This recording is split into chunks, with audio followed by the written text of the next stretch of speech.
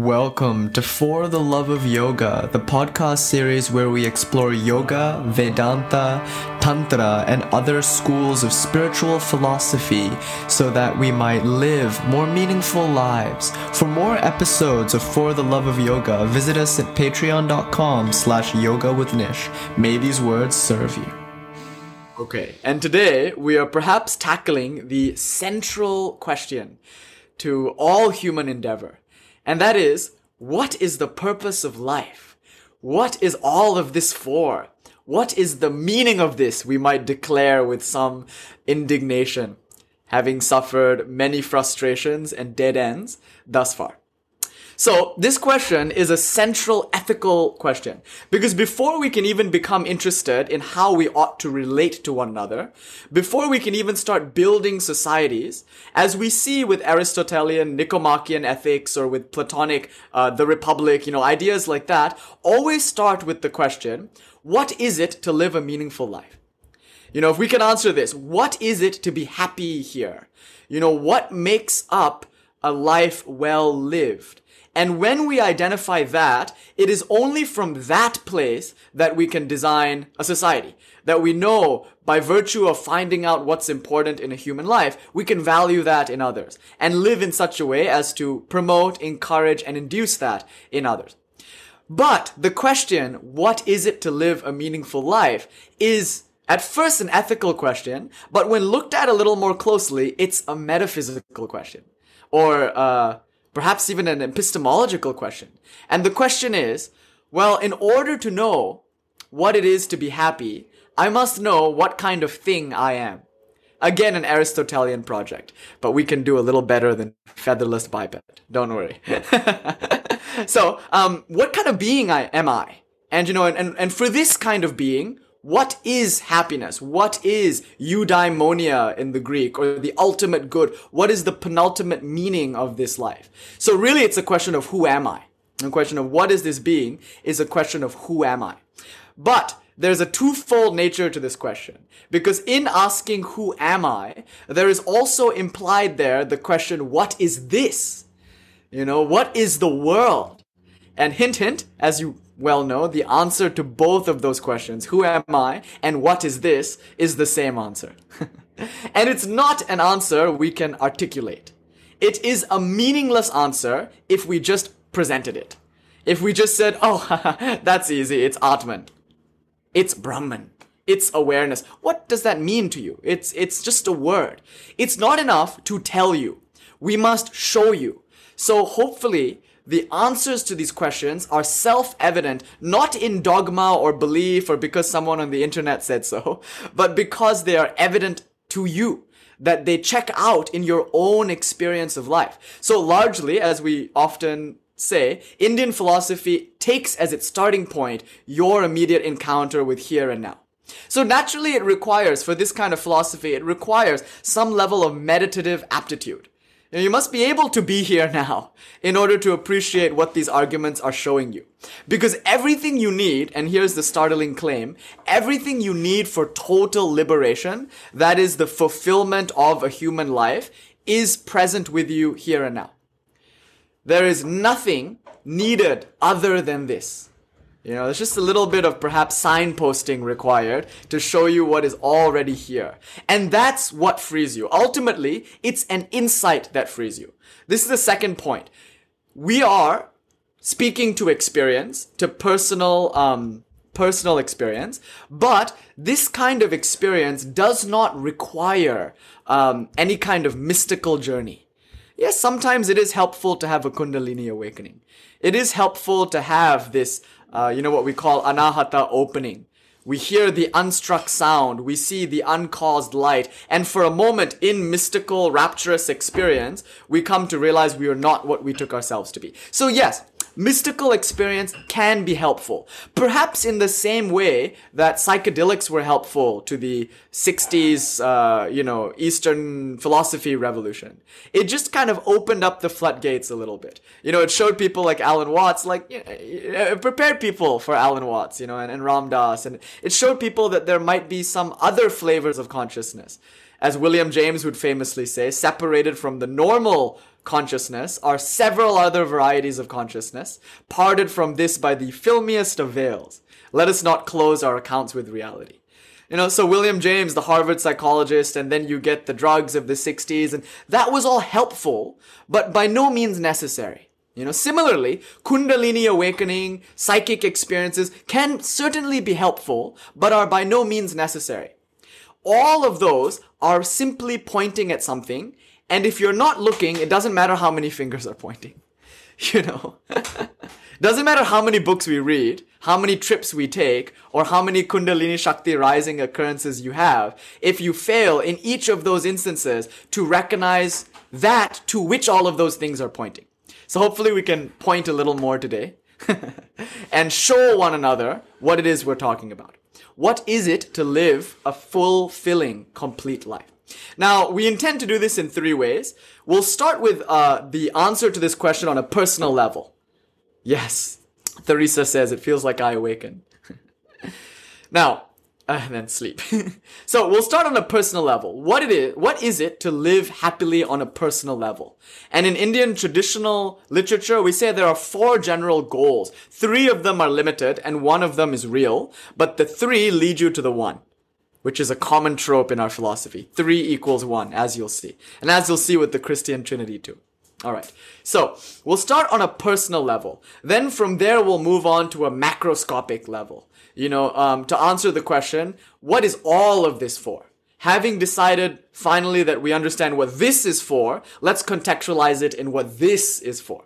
Alright, now to do this project, let's tell some stories, And what better story to start with than the story of Nachiketa in the Katha Upanishad. We've heard this story before, so we'll maybe kind of zero in on it a little more. Sweet cat, Hazel. Yes, Nachiketa. So the story of Nachiketa in the Katha Upanishad is as follows. So it must be remembered, the Upanishads, Claire, we've never heard this story before. The Upanishads, you have to remember, are the Gnostic texts of ancient India.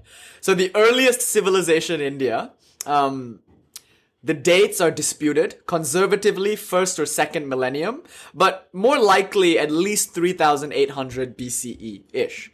And the reason a lot of scholars attribute this date is because of references to a certain river. There was a river that was constantly cited in the Vedic literature. Welcome, Angela. Happy Saint the Charbel, right? Charbel, beautiful saint. And welcome, Irvin. Good to see your face finally. So the date is because of that river. The Vedic literature generally is obsessed with rivers. And it cites often this one river, Saraswati, which has long since dried up. It runs through a desert now, and geological data shows us that it probably flowed around the year 3800 BCE, if not a little earlier. So we might date this civilization to about maybe 3800, 4000 BC, 4th millennium, right? So it's an old civilization, the world's oldest extant civilization. And even then, there was this inquiry, what is it to live a meaningful life? And even then, there were mistakes about this endeavor. So the beauty of this story is that it comes to us from the very dawn of our civilization. This story is passed down to us from perhaps 4000 BCE. So it's with some delight that we recognize how relatable it is, how absolutely timeless this question is. So the story is as follows.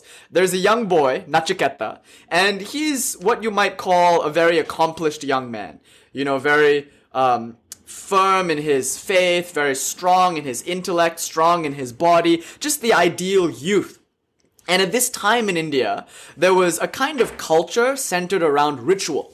So there was a caste, a specific group of people who presided over these rituals. They were called Brahmins or priests.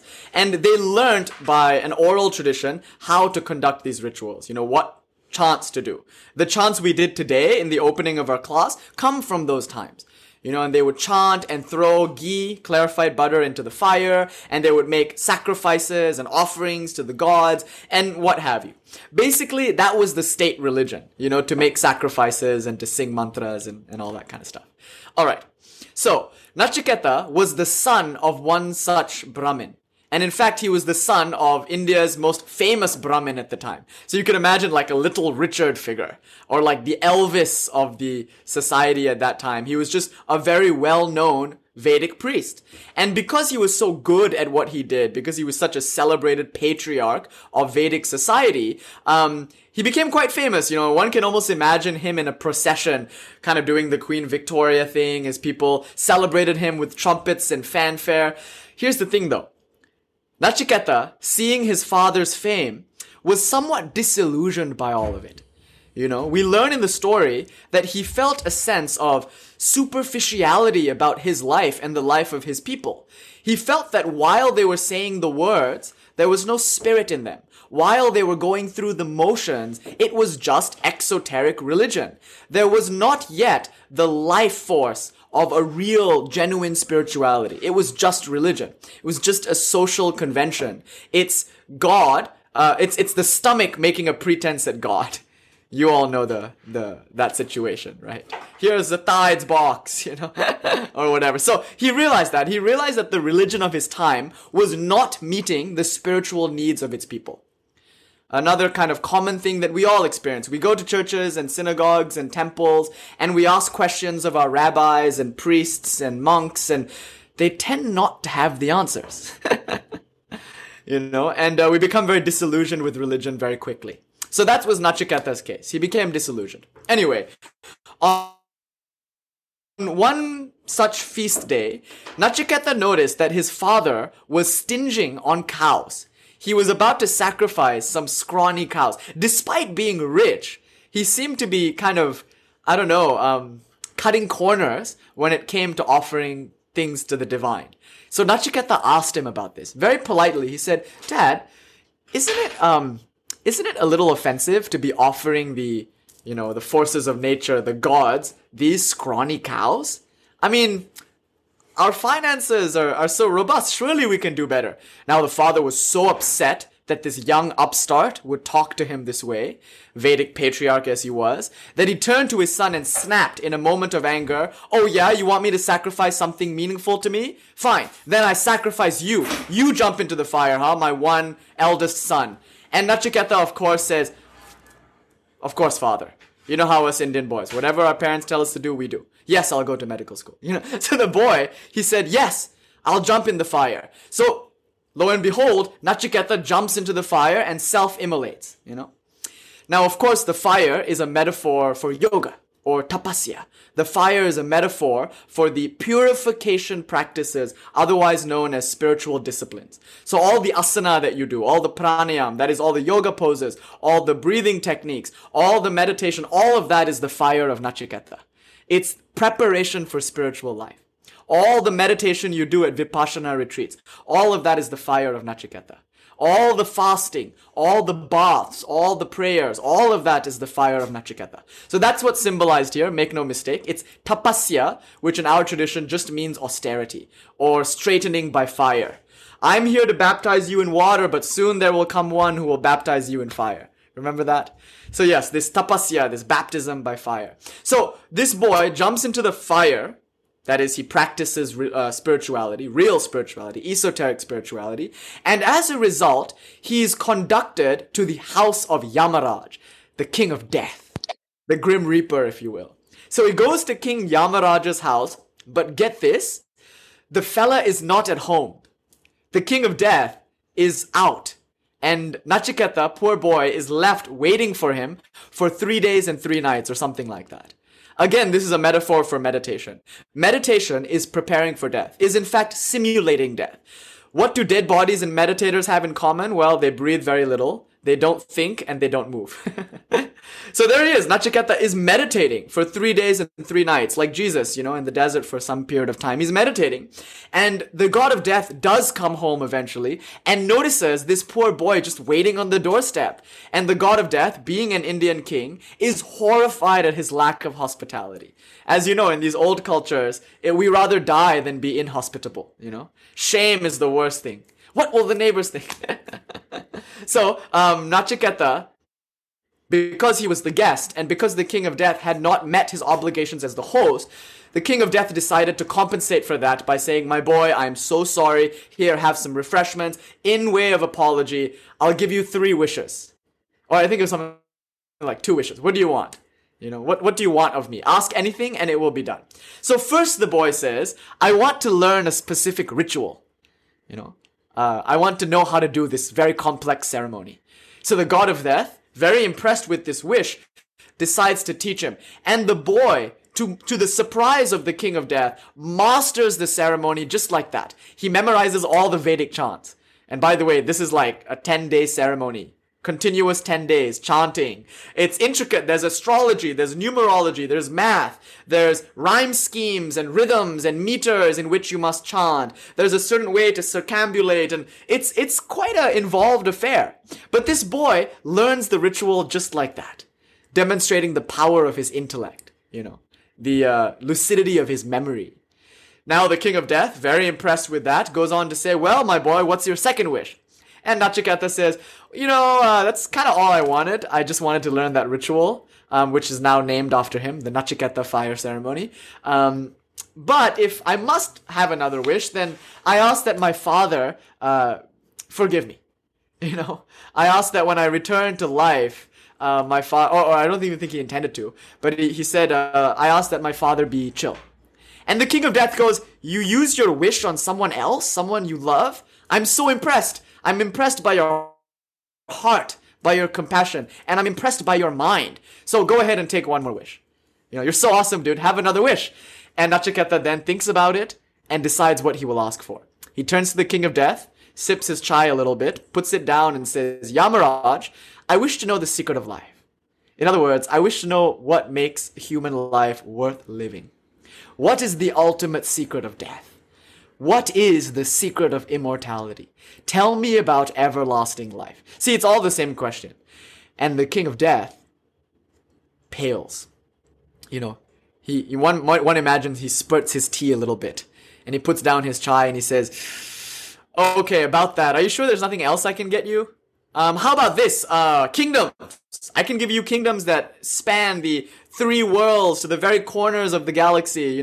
We can rule as father, whatever.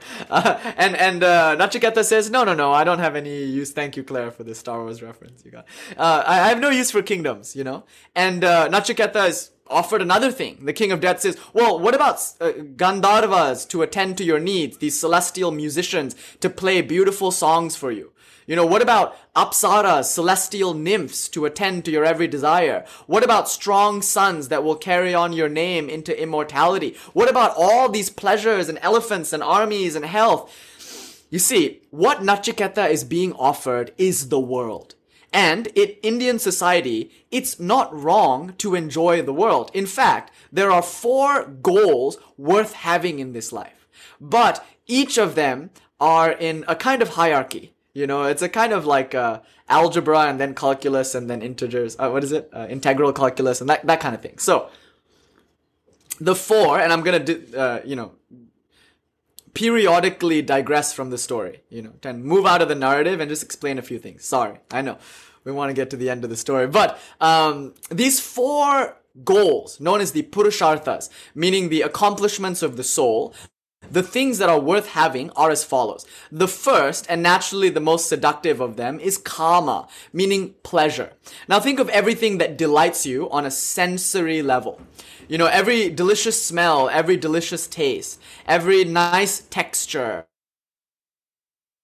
the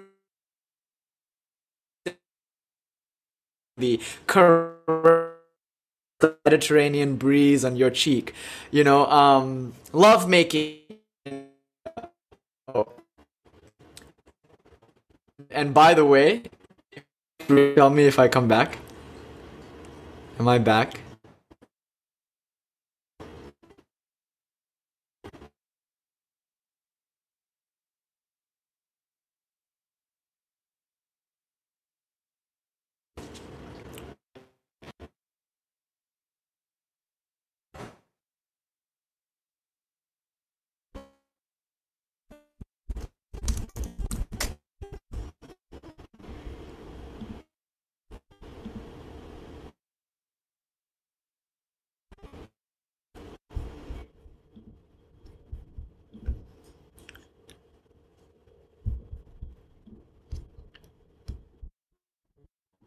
think it's sort of coming back. I see some people moving. There's a little bit of nodding of the head. All right, there, Fabricio.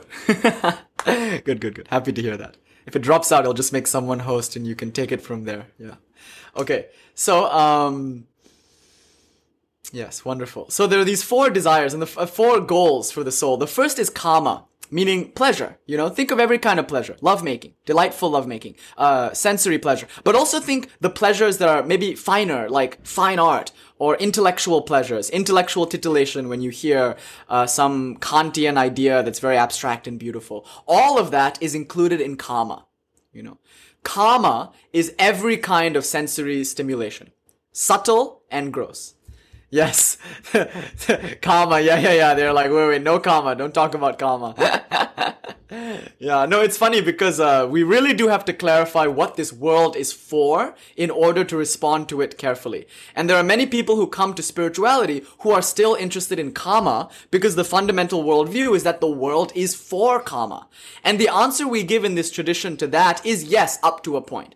In the beginning, kama is a good thing to live for. One should have pleasure. So in Indian society, pleasure is nowhere demonized. That's important to remember. Pleasure is celebrated. And not only that, it is cultivated. We do have the Kama Sutra, one of the world's oldest compendium on how to have great sex. It predated BuzzFeed and all those little listicles about what to do in bed and all those little quizzes you do with your partner to keep the sex life fresh. No, we were on that shit like 3800 BCE. Obviously, this is a culture that doesn't have a problem with sexual gratification. In fact, reading that book, you're immediately taken up with the Indian imagination applied to that domain of life.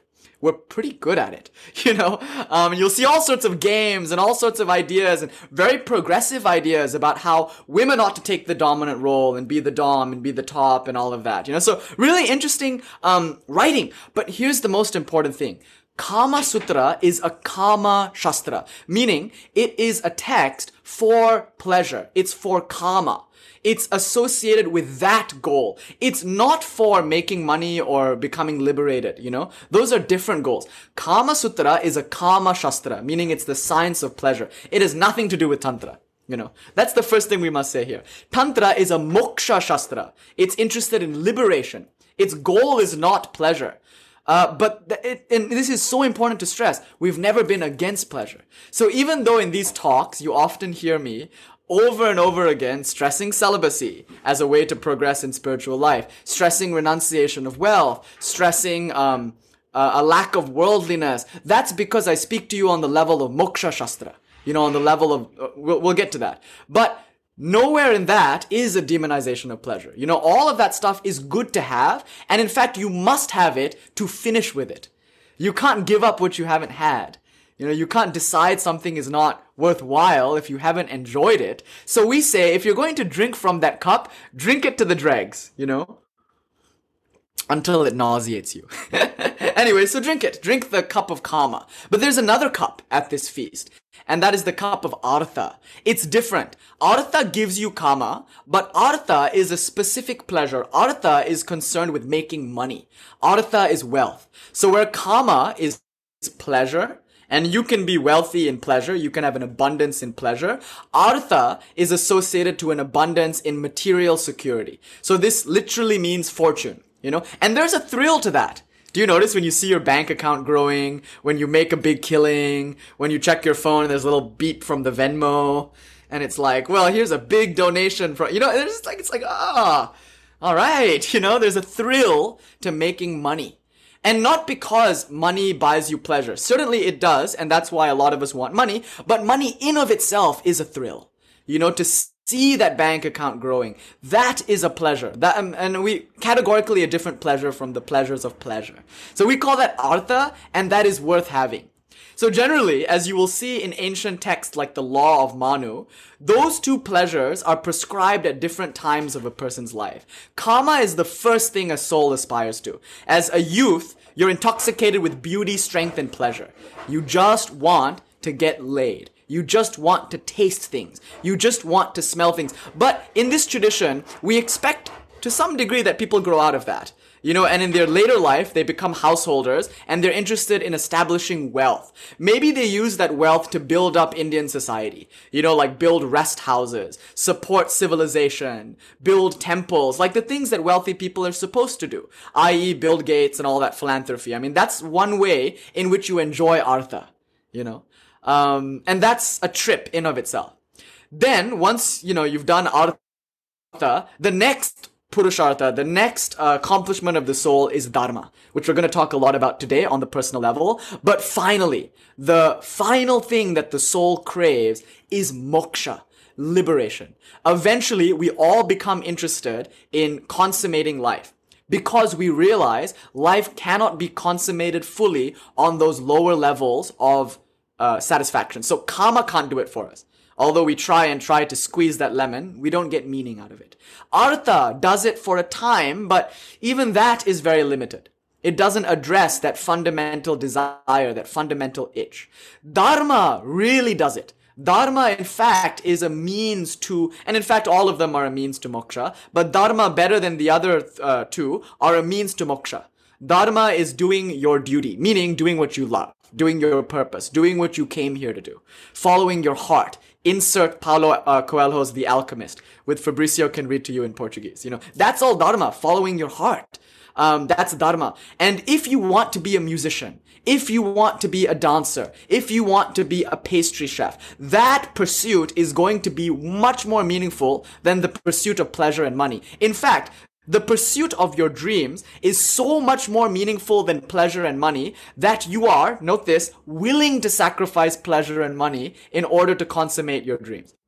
That is, you're willing to sleep under stages and tour with, like a punk rock band up and down the West Coast, living out of the back of a zip car, which your manager would later charge you an exorbitant amount for because the tour failed. But you're willing to do all of that. You're willing to sleep and eat terrible food on the road and have diarrhea and all of that's awesome because you don't mind suffering. You don't mind losing pleasure. You don't mind losing wealth. You don't mind even being poor for the rest of your life if it means you can do what you love.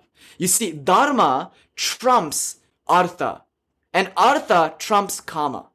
And it's easy to follow that line of logic. If you love pleasure, you'll love pleasure. But if you want to make money, like you pick up Napoleon Hill's Think and Grow Rich, or you read the book The Richest Man in Babylon. We also have Artha Shastras, by the way, like books on how to make money. We have lots of that in India. In fact, Yogananda even wrote a few, like The Laws of Money or whatever. So if you want to make money, you'll suddenly realize at first you might have to cut back on certain pleasures because you're saving up for an investment, investing in your business. You might need to pull some all-nighters in order to, make the money, stay at work. So you see how artha trumps kama? Artha naturally trumps kama, In order to have artha, some level of sensory gratification must be given up. Some level of self-control is necessary. But it's not like, I hate pleasure. It's just that I like this other thing more. Yes, I would like to get some sleep tonight. Yes, I would like to spend this money on this meal. But I have another goal right now. I want an iPhone so I can start my online business. So I'm not going to have that meal and I'm going to stay up tonight writing my manuscript or something. So this is a very important point. You renounce pleasure, short-term pleasure, for the thrill of wealth, which is a kind of long-term pleasure or a higher pleasure. If we can appreciate this point, we would have come a long way into understanding why we stress renunciation so much. Once you have a taste for money, for artha, your taste for kama is at least mitigated. In other words, kama doesn't become the central drive of your life. Yes, once you have artha, you might go back to kama and you play with the two of them for a while. But look how dharma trumps them. The desire to follow your heart, to do your dharma, your duty, can sweetly cause a renunciation of pleasure and wealth. You see? So that's the first point we need to make here. Nachiketa is already at the state of moksha. Moksha is the final of the four goals. It's the goal most worth having. Why do we privilege moksha? Because moksha has the ability to trump and supersede all the other goals of life. Kama is trumped by artha. Artha is trumped by dharma. Dharma is trumped by moksha. In other words, pleasure is trumped It's hard to say T's in the English and Sanskrit language. Pleasure is trumped by wealth and material accomplishment. Material accomplishment and pleasure is trumped by following your purpose. And all of that is trumped by the ultimate desire for liberation, for moksha, which is a desire that many of us might not even be able to articulate yet. You know, it's so fundamental, so deep, that even the best Freudian is going to miss it. It's even higher than starting that bakery that you wanted to. It's even higher than trying to be a musician. It's something deeper. It's where your desire for baking comes from.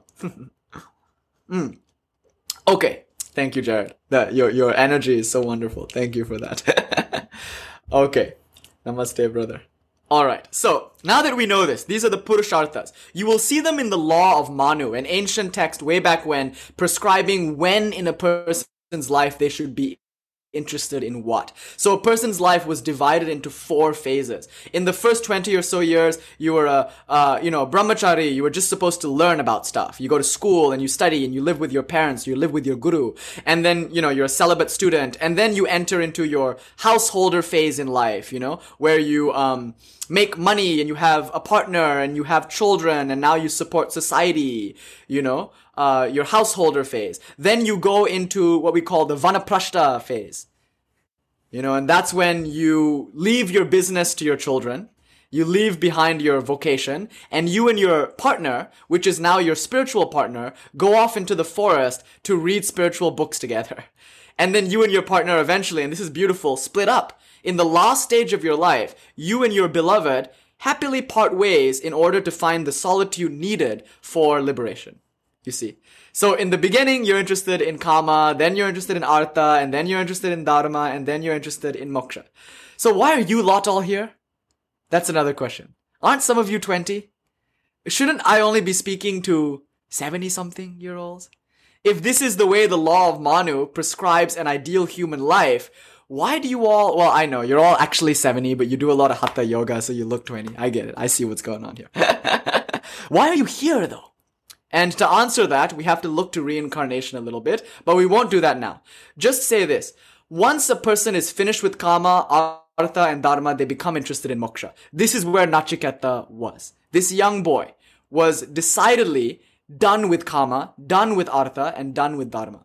Here's how we know that. When offered all of these things, when offered up the world with all of its pleasures, like Jesus in the desert was similarly offered the world by Satan. Do you want to turn rock to bread? Artha. Do you want to, and look at what the devil promises Jesus. Do you want to turn rock to bread? You can feed lots of people. That's what I was trying to do in a rock band, trying to turn rock to bread, trying to feed myself.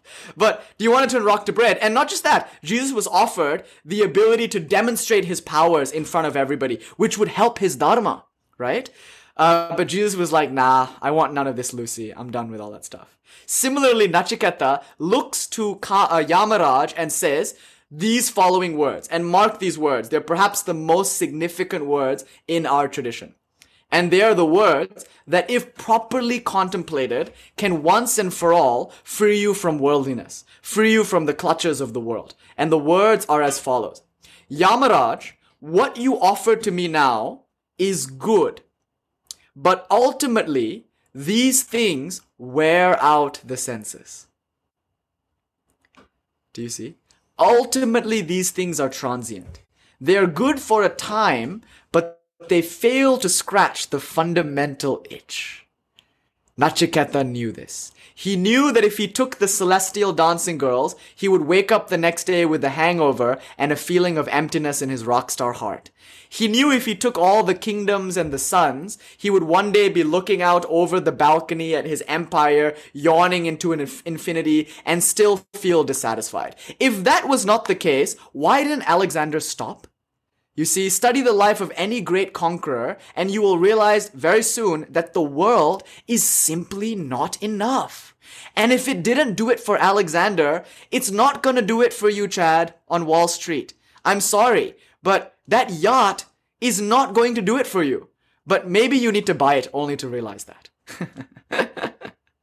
Maybe you need to do the Kama Sutra cover to cover before you realize it's not going to do it for you. So this emptiness is very beautiful. It's the start of spiritual life. Now, in the beginning, it's okay to want Kama. It's okay to want Artha. why is it that you don't want those things as much anymore? Or at least, why is it that some other desire has awoken in you for something that is categorically different from kama and artha, different from dharma? That's because in previous lives, you've either become conquerors and decided, some of you might very well have been Alexander the Great. Chandragupta Maurya is probably sitting here somewhere. I see Napoleon over there. Okay. But some of you very well became emperors, and you finished with that. Some of you enjoyed pleasure to its fullest extent, and you're finished with that. But granted, some of those patterns are still there in us. From memories from past lives, and even from this life, our patterns are still kind of goading us on with their momentum. So we know pleasure doesn't fulfill us, but we still reach for that bottle. We still, we know money doesn't satisfy us, but we still feel that restlessness when the bank account is dwindling. Just old patterns, old patterns replaying themselves. Anyway, Nachiketa said to Yamaraj, I don't want any of this. So Yamaraj finally, impressed that he could not be dissuaded, began to tell him the secret, which hopefully we will talk about today. Okay, so once Nachiketa learned the secret of life, he was happy forevermore. So the next point we must make is that all this ritual, all this philosophy, all this yogasana is so that you can be happy. Let's not forget that all of Indian philosophy has this one aim, the complete fulfillment of life. It's not just a mental masturbation project. You're not learning this stuff so you can impress a Tinder date or get an A on a test. No one's grading you. You're not doing any of this because you have to uphold a tradition or something. No, you're doing this because it's your best shot at fulfillment. That's what we're all in it for, to be happy and to be happy together. That's why we do it together. As Chris McCandless writes rather beautifully in his diary, in that book Into the Wild, happiness is only real when shared. And we'll see why in a little bit. Okay, so now we know there are differences with kama, artha, dharma, and moksha. Let's look at dharma a little bit. What is dharma? And why is it better than kama and artha? And more importantly, how can you find your dharma? The word dharma, and we had a talk on this. We did a talk just on dharma. It was called Finding Your Purpose. This one's a little different. This one's called What is the Purpose of Life? A little more metaphysical. Yes, Fabricio says you have to go to Alaska, eat some poisoned herbs, and die. Oh, peace and blessings be upon him. Chris McCandless, Alexander Supertramp, and all those like him, all the sadhus of America. All right, so what is dharma? And we won't go too much in depth here. Because there was that other lecture, we'll just say this. Each of us is here to be something and do something and give something in the way that only each of us can give, be, and do. Do you see? Each of us is here with a specific drive to actualize a specific thing in this world. And we don't really know why, but it cannot be dismissed that we feel that in the depths of our being. So, an example is I had a friend, he's in Palo Alto now, and his mother is an artist, very beautiful painter, and he only grew up surrounded by that kind of thing. There were no computers or cell phones in his house. It was just a hippie house, in San Francisco, hippie house surrounded by art, and his mother was kind of like the barefoot, walk around hippie kind of person. But for some reason, he had this interest in computers. So he would go to his school in San Francisco and go into the computer lab and just play around with computers. And eventually he taught himself how to code. He had no kind of environmental stimulus to do this. He just felt deep in his heart that learning to code would be a worthwhile thing to do. So he learned to code. And eventually, he moved to Silicon Valley, and now he does really interesting work in AI. And he's one of the best coders out there. He's on the very frontiers of AI research. But it's inexplicable how he came to want that for himself. My friend Noah is the kind of person for whom coding would be great, even if there was no money in it. Do you know what I mean? He has turned down positions at incredible companies with incredible starting salaries because what he really wants to do is code the Patti Smith AI so he can write Patti Smith songs. He's a deep lover of culture and he wants to rescue all those, save for posterity all these artists. So isn't that interesting? He just loves to code. Where did that come from? Obviously, his desire to code led him to renounce pleasure and wealth in the name of his life's purpose. And not only that, it has created in him a spirit of service. So guess what he's doing when he's not coding? He's coding. He codes as a hobby. And when he codes as a hobby, he makes public access codes for other people to use. So he just publishes them in this place where anybody can go and just, copy and paste it into their own computers. He must have been Steve Jobs' past life. I don't know. I'm very interested in him because I'm sure my parents would have wanted that kind of Indian son. Not the Yogi Sadhu one, but the Google CEO one. Anyway, I'll be like, Mom, I found a nice Jewish boy. Maybe you could trade. So my friend, he just loves doing this at the expense of pleasure and money, And when he does make money, he gives it all away anyway. Why? Because he's so fulfilled. He's so fulfilled coding that money doesn't really fulfill him, so he gives it all away. Pleasure doesn't really fulfill him because he's much more interested in coding, And when relationships come and go in his life, he's remarkably chill about it. He's like, well, I'm in love with coding, She won't leave me. So Noah is a very high being, because he's coding. And the beauty of it is his coding eventually led him to Buddhism. So now he's a tremendously powerful Vipassana meditator, one of the most committed meditators I know in this life. A true follower of the Buddha Dharma, if ever there was one, So isn't that interesting? Dharma took him to moksha, and it was his love for coding that eventually hinted to him the possibilities beyond that. But let's take a step back. Why is it that Noah wanted to code? And some of you already said it in the chat. It's probably because there was something in him driving him to do so. What was it? In our tradition, we call it a samskara, meaning a volition, or a tendency, or a proclivity. It's hard to translate exactly what a samskara, sorry, not samsara, that's something else. Samskara. Samskara is an aggregate of previous lives lived. It's a kind of wisdom that we inherit in our very cells. And remember, I might say I'm 20-something years old, but my body is 13.7 billion years old. My cells are as old as this universe. In me, and stored even in my gut, is memory and wisdom that goes far beyond this mere body. That is why Jesus was able to say, before Abraham was, I am. He's not talking about Jesus the body, or, Jesus the personality, and I'm sure he was really great at parties, very pure and calm and devoted. There's something about men of God and women of God and people of God that there's like a certain charisma to them. Jesus must have been a hit playing Wonderwall at parties. You too, Amanda. We all do, literally. And the twin serpents of Hermes Caduceus is forever coding these four names of the letters of God, if you will, Yod He Vav He, that modern science calls ACTG or whatever, But there are these four letters in the world and they're being coded on every level. These Atzilutic, Briatic, Yetziratic, and Asiatic worlds, for the Hebrew mystics in the room. Just wanted to throw something there for you. But you see, deep down in our cells, there is this understanding of what we're meant to do with this life. It's carried over from previous lives. So in the Bhagavad Gita, Arjuna asks Krishna, he says, Krishna, I love what you're teaching me. I'm really interested in practicing yoga, but I'm about to go to war, and in 10 minutes I might actually die. You see, Arjuna had a real concern, like in 10 minutes, he might no longer have the privilege of practicing yoga in this body and in this life. So having learned the secret of life from Krishna, it's a little bit ironic then to take that into the battlefield. Now he has something to lose. So very naturally, Arjuna asks Krishna, he says, what happens if I die?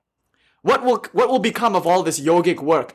And Krishna says, relax. What is death but a changing of clothes? You will give up this body and take on one that is more suited for your current spiritual level. You see? So if you've spent your life delighting in pleasure, then you will take a body more suited to pleasure. Can you really eat your food with the delight that a wolf eats its meal? You think you can enjoy pleasure, but look at how animals do it. Oh, if only you could orgasm like an animal. If only you could attack dinner like a dog. No, your body is not suited for material pleasures. Not like animals, at least. They have it good in that sense.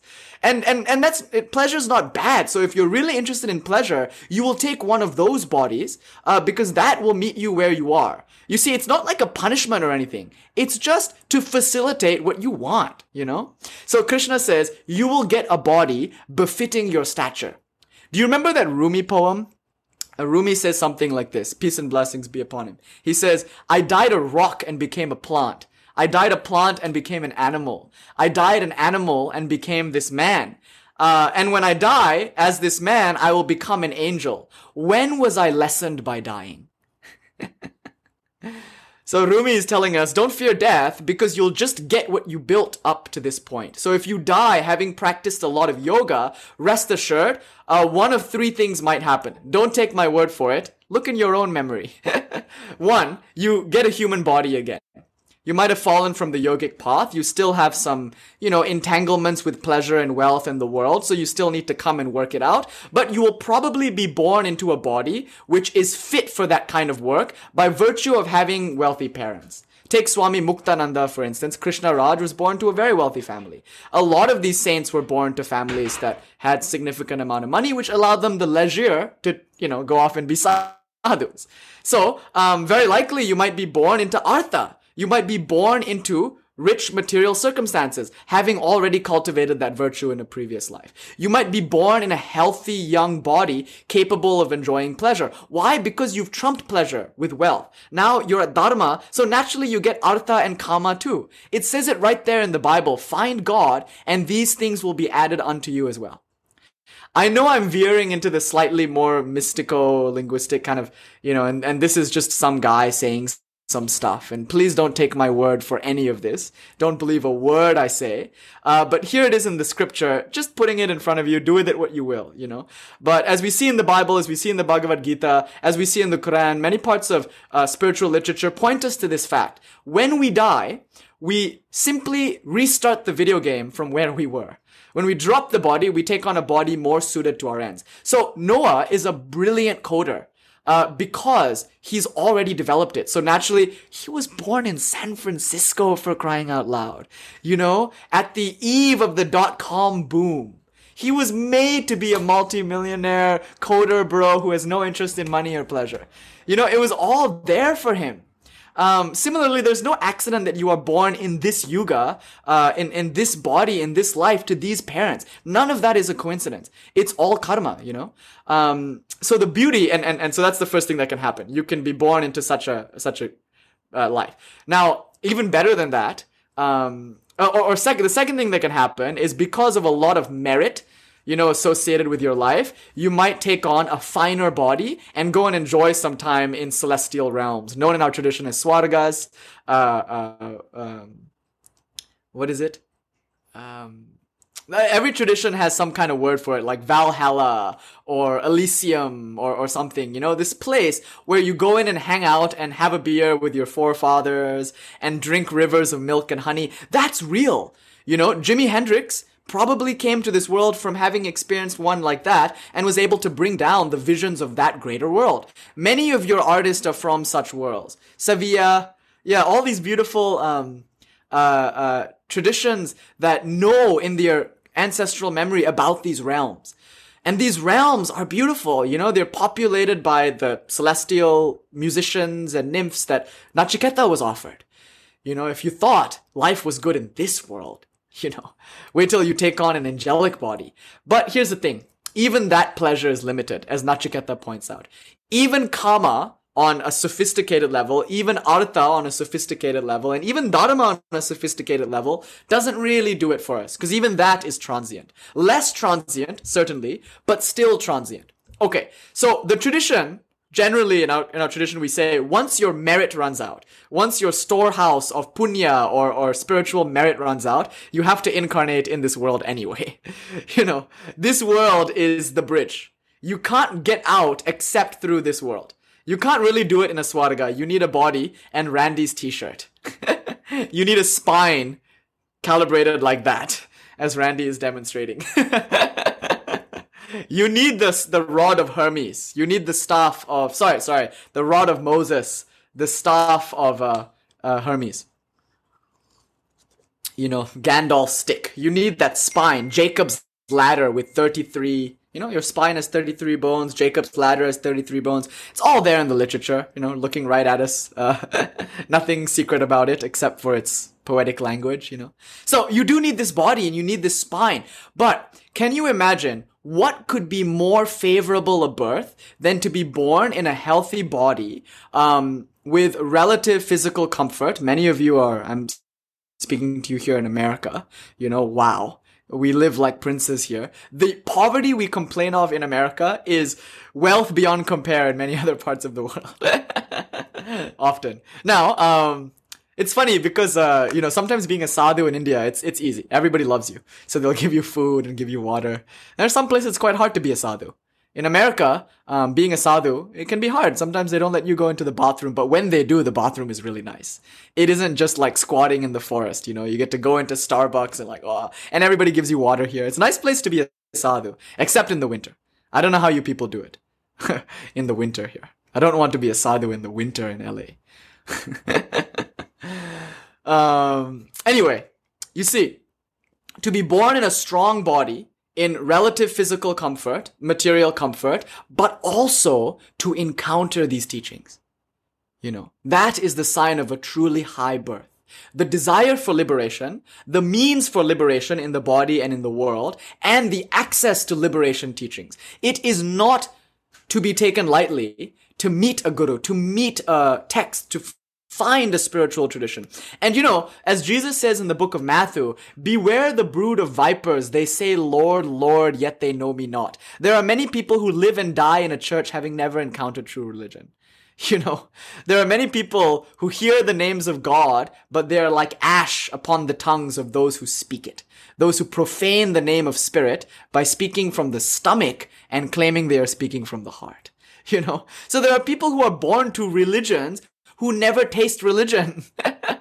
And there are people who are born in atheist communist countries who encounter the true life force of spirit, that ever pure current that you can feel even now flowing in this room, in the salivation of your mouth, in the beads of perspiration on your brow, on the upper lip. Is this not the pure, clear, life-giving waters that flowed in the river Saraswati, that flowed in the Euphrates and Tigris, that flowed in the Nile that is here now flowing? You can feel that. So, here we are. A very fortuitous birth. Having come through Kama, having come through Artha, many of us are now ready for Dharma. So Rumi would say, do what sets your soul on fire. He was the original bumper sticker. Do what excites you. So if you want to quit your job as a lawyer and become a mediator or a jazz trombone player, here's how spirituality can help you do that. One, it will teach you what you do want. So by meditating, by practicing yoga, by practicing pranayam, it will connect you with your deeper self. In other words, it will tear open your cultural programming, your conditioning that says it's wrong to be a jazz musician. It's wrong to be a cobbler on the street. You must be a professional. You must make a certain amount of money. All of that continues to have power over you insofar as you have not connected with a different center of power. So when you start to meditate, you destabilize that conditioning because ultimately you destabilize the self around which that conditioning was built. So once your ego starts to loosen up a bit, once you connect with a different sense of who you are, you realize what you want. The ego wants money, the ego wants pleasure, the ego wants that. But then you meditate and realize, oh, there's another vector, another movement in me that is often at odds with what the ego wants. And my parents, like everybody will know, their parents can sometimes be the mouthpiece for the ego or the mouthpiece for the cultural conditioning, because your parents, out of love, perhaps also a lot of fear, don't want you to be homeless, end up in jail, do drugs, or die. So they are also the mouthpiece for the survival obsession, the artha and kama obsession of our society. That's why Jesus says in no uncertain terms, he whosoever who loves father and mother more than me is not fit to follow me. Do you see? What Jesus is saying there is, he whosoever loves the cultural conventions, your conditioning, your preconceived notions of who you are, whosoever loves that more than their inner voice cannot follow me. Meaning me, meaning the inner voice. You see? To follow the inner voice requires some level of, I love you, Ma, but I have to do this for myself. Sorry, no love lost. This might break your heart, but I'm moving to Benares for the next 3 years to become a monk. Don't worry, your parents will come around. They always do. Because they love you. It's just in that moment they're possessed by the cultural voice, you know. Mom, I love you. But this trailer's gotta go. Mom, I outfitted my van. It's now a live-in space. Mom, I'm moving onto a boat. No, imagine coming home one day bald in orange robes and be like, Mom, I'm not Nishant anymore. I'm Swami Atma Bodhananda. She will beat you. Day, Kadavale, she'll say, and beat you. Stop playing at sadhu, she'll say. Anyway, you see, I did buy a van and it's my home now. Exactly, Shannon. And you see, we have the courage to do that when we start meditating, we start practicing spirituality, because we liberate deep within us that wellspring or that reservoir of energy that comes from an entirely different place. And it's so enlivening, you know? Before we drew our energy externally from validation of others, we were playing the game, you know? And that was interesting, but it wasn't as valid as this other force. And in other places in the Bible, there are lines like, yeah, your parents want you to be happy, but don't expect you to attain its highest expression. Because maybe a lot of them don't know its highest expression. Hence today's talk, right? So we'll parent differently. Those of us who are householders. Okay, so, Jesus, in other parts of the Bible, you get such statements as this: wisdom with the world is foolishness with God. You see, to check the boxes of your parents and society ultimately neglects the soul's call. You know, to follow your parents at the expense of your own heart is wise by the world standards, but not by God's standards. You know, it makes sense to want to ascend the corporate ladder, to become a professional, to have a nice house in the suburbs. It makes sense. And in fact, you will be celebrated for making those choices. But those choices betray your true essence. You know, you must be careful. Because at every step of the way, the devil will hand you those various things in the desert. Nachiketa will continuously be offered these false goods. You know, not all that glitters is gold. Not all who wander are lost. Token. That's right. If we manage to get some Lord of the Rings and some Star Wars and some rock and roll in here somewhere, I'm happy. You know? I always think if this talk is my last, you know, would I have been satisfied? And now I am. No, I'm kidding. All right, so, and elsewhere in the Bible it says the blood of the covenant is thicker than the water of the womb. And here we are, the blood of the covenant, you know. Yeah, Claire brought some M&M. All right.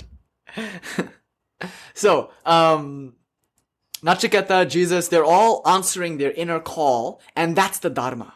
The Dharma is duty, because you have a duty to that call, that voice, above all. The Dharma trumps pleasure, the Dharma trumps wealth, the Dharma is worth sacrificing everything for. And that's the setting of the Bhagavad Gita. You see, if Krishna was talking to a merchant, someone from whose dharma it was to trade, Krishna's advice would have been different. Krishna would not have said to the merchant, go and do war. You know, he wouldn't have handed him Sun Tzu's Art of War. He would have handed him Napoleon Hill's Think and Grow Rich. You know, Krishna would have said to the merchant, go and trade, you Vaishya. You know, if the Krishna was talking to the Shudra, someone who's interested in bodily pleasures and material labor and being in the body and physical, he would have said, you know, do some sport. I don't know. Build a building, be a carpenter, you know, like do your dharma. It just so happens that Krishna was talking to a man whose dharma it was to be a warrior. You see, Arjuna is not a Kshatriya just by birth. He's a Kshatriya by passion. You know, when he was learning from Drona, he really practiced archery until he was the best archer there was. How could anybody do that if he didn't love archery? You know, Arjuna loves to fight. He's like the big macho man. He's got his mace and he's got his Pashupati missile and he's got his, you know, and he's willing to do anything to be a good hero and to be that for his people. So you see, we often Dharma is often given a weird kind of rep here in the West because it's almost like, okay, you were born in this caste, that's what you have to do now. No, your soul wants to do that, so you took a birth in a specific family in order to best meet your needs. And it just so happened that Arjuna wanted to shoot arrows and win wars and defend his kingdom from evil. So Krishna spoke to Arjuna, the Adonis, the third chakra. Krishna was speaking to a warrior. Now, what's your dharma? What's your Kurukshetra? Are you a musician? Are you a poet? Are you a spiritual teacher? Anthony is a pranic healer. Roxanne is a dancer. And what do you do? And Red hypnotizes people, among other things that Red does. Like a public persona. Like what turns you on in life? Now, notice this. Pleasure is nice, but if you're just living a perpetual Friday or Saturday night or Sunday afternoon, sooner or later you get that like empty feeling. The moment the sweetness fades from the mouth or the pleasure disappears, there is a tremendous kind of, you felt that? When you don't know what your dharma is and you're just doing pleasure, it's horrible. It's a horrible feeling. And you can get trapped in, the hangover, and to solve the hangover, get the other drink. You're trapped in this pattern of pleasure because you can't feel what life is for beyond that. And it becomes very kind of frightening, especially when you get older. When you're like age 90 and you're still chasing tail, there's a real desperation there. And Teresa, we're going to talk about that too. It doesn't, what if you're good at something and it's not your passion? So we'll come to that. It's a good question. So yes, here we go. We have this kind of kama way to live. Then there's an artha way to live. But look at all those billionaires who are making a lot of money but aren't in their dharma. You see? They're not doing what they want to do, even though what they do makes them a lot of money. So this might speak to your thing, Teresa. I make a pretty damn good tort lawyer. I discovered in my early days that I could argue the hell out of a civil law case. And I think this boy, Nish, might have done pretty well for himself, helping big companies like Coca-Cola get out of lawsuits for people that get injured at their factories, Pretty good at I'm pretty good at reading, memorizing, and debating. And for a while, this Nish incarnation was like, like a debater guy. I was going all over the world doing these international tournaments, and law firms were like, here you go, here's an internship, here's a starting salary, all that stuff. Like Nachiketa being offered all these things, and that's what I was good at. But it isn't what I loved. What I loved was playing guitar, and people would say to me, Nish, I think you have too much intellectual aptitude to play guitar. How offensive. First of all, I don't think so. But second of all, how can you use someone's intellect against them? And I was taken aback. But you can see, society makes these arguments for what would be wise. You're good at this, so do that. No. None of that matters. Be a bumbling fool in love. Do what you love, even though you suck at it. And to this day, I still suck at playing guitar, but I love it to death. And you do it, you do what you love to do, even though you suck. And Steven Tyler has that autobiography, which I loved, called Does the Noise in My Head Bother You? And in it, he says, dare to suck. And I love that motto, dare to suck. So, yes, dharma leads you to moksha, as you'll see in a bit. So, what it is that turns you on, when you find it, you're willing to walk out of $1 million company, even though you're good at that, even though it makes you money, because it's empty. You're willing to leave behind pleasures that the money bought you, pleasures that you've become accustomed to. What's that? I missed that. All right, sorry. Say it again if you can. I missed it. I kind of talked over it. My bad. Yes. So you're willing to walk out of pleasure. You're willing to walk out of wealth because you found your dharma, Now, compare what life is like when you're in your dharma. Does that mean that you don't enjoy pleasure? No, you still enjoy it. It's just not central to your life. Like, you'll enjoy a cup of delicious matcha every now and then, but it's not the point. It's an accessory to the crime. There might come money and you might enjoy that money, but again, it's not the point. Your point is to wake up every day and practice scales, or cobble some shoes, or read a book about business, or I don't know what it is. But when you're doing that, there's a sense that your life has meaning. It has direction. You're going somewhere. And every day, when you fail at what you want to do, there's some joy in that. Because at least you're doing the damn thing, Another anecdote, there was one time, no. So there are these times, when you just feel like story is not important, but you feel like you hit the absolute rock bottom and it's good. You're like, yeah. There's a kind of, and sometimes it's like a sadism or a masochism, but it's not that. It's just a feeling of, at least I'm doing it. I'm doing the hell out of it, you know? Yeah, Matt, exactly. And Alex, good question. Good question about Yudhishthira. Really good question. What about Rama? You know, Rama who wanted to be with his wife, Sita, but his dharma was to be a king. So he did that. Now, Yudhishthira is a very interesting case, actually. And we will do a Bhagavad Gita and Mahabharata course. In fact, it would have to be a retreat. I intend to show you the that movie, you know, that 9-hour movie. And we'll do a retreat, we'll take an Airbnb, and we'll just watch the hell out of that movie and unpack each scene. And that's worth doing, but definitely not for a Monday night Sangha. You know. Oh, man. Oh. Oh, no. Alright, we'll figure that out, man, somehow. I've missed you. It's good to have you back.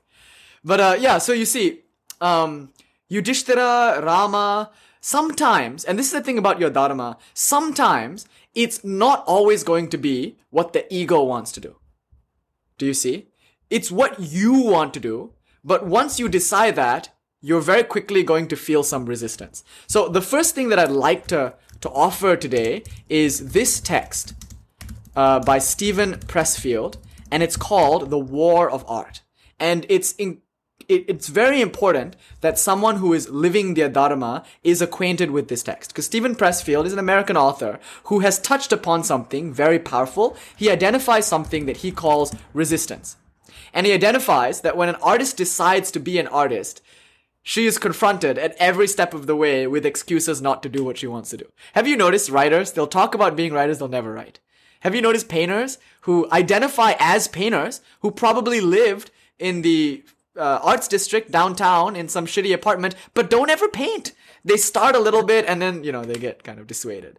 Because once you decide to do what it is that you came here to do, everybody freaks out. Not only your parents, not only society, but other forces. There are other forces. I won't speak of them too much because it's not important really. They're deep psychic forces that are tasked with maintaining the illusion, with maintaining the matrix, if you will. There are the agent smiths of the psyche. The dragon does not take lightly to you poking around in its treasure. It's going to growl. It's going to breathe smoke. And that smoke will come in the form of, I really should be writing, but wouldn't it be more healthy to sleep tonight? I could use an extra hour of sleep, right? I'll be healthy and tomorrow I'll write. Right? Or maybe I should go out and get some lunch with that friend who I've been blowing off for so many days. You know, I know I should be writing, but maybe this would be an important networking opportunity for me. We can always use allies, right? In the world of literature, right? I should be writing, but maybe I should just finish this one more chapter. You know what I'll do? I'll go to a workshop. Yeah. I don't need to write if I'm busy learning how to write. That's gross. What's that? Yeah, it's also common, you know, we all feel this. Every artist on the path realizes they never want to do their art because it's not your fault. There are forces far older than the ego, than your, you know, like strong forces that do not take lightly to you trying to escape the wonderful prison that they've built. They put a lot of time into this, you know, the kings of Edom. And now you've realized the doors are unlocked.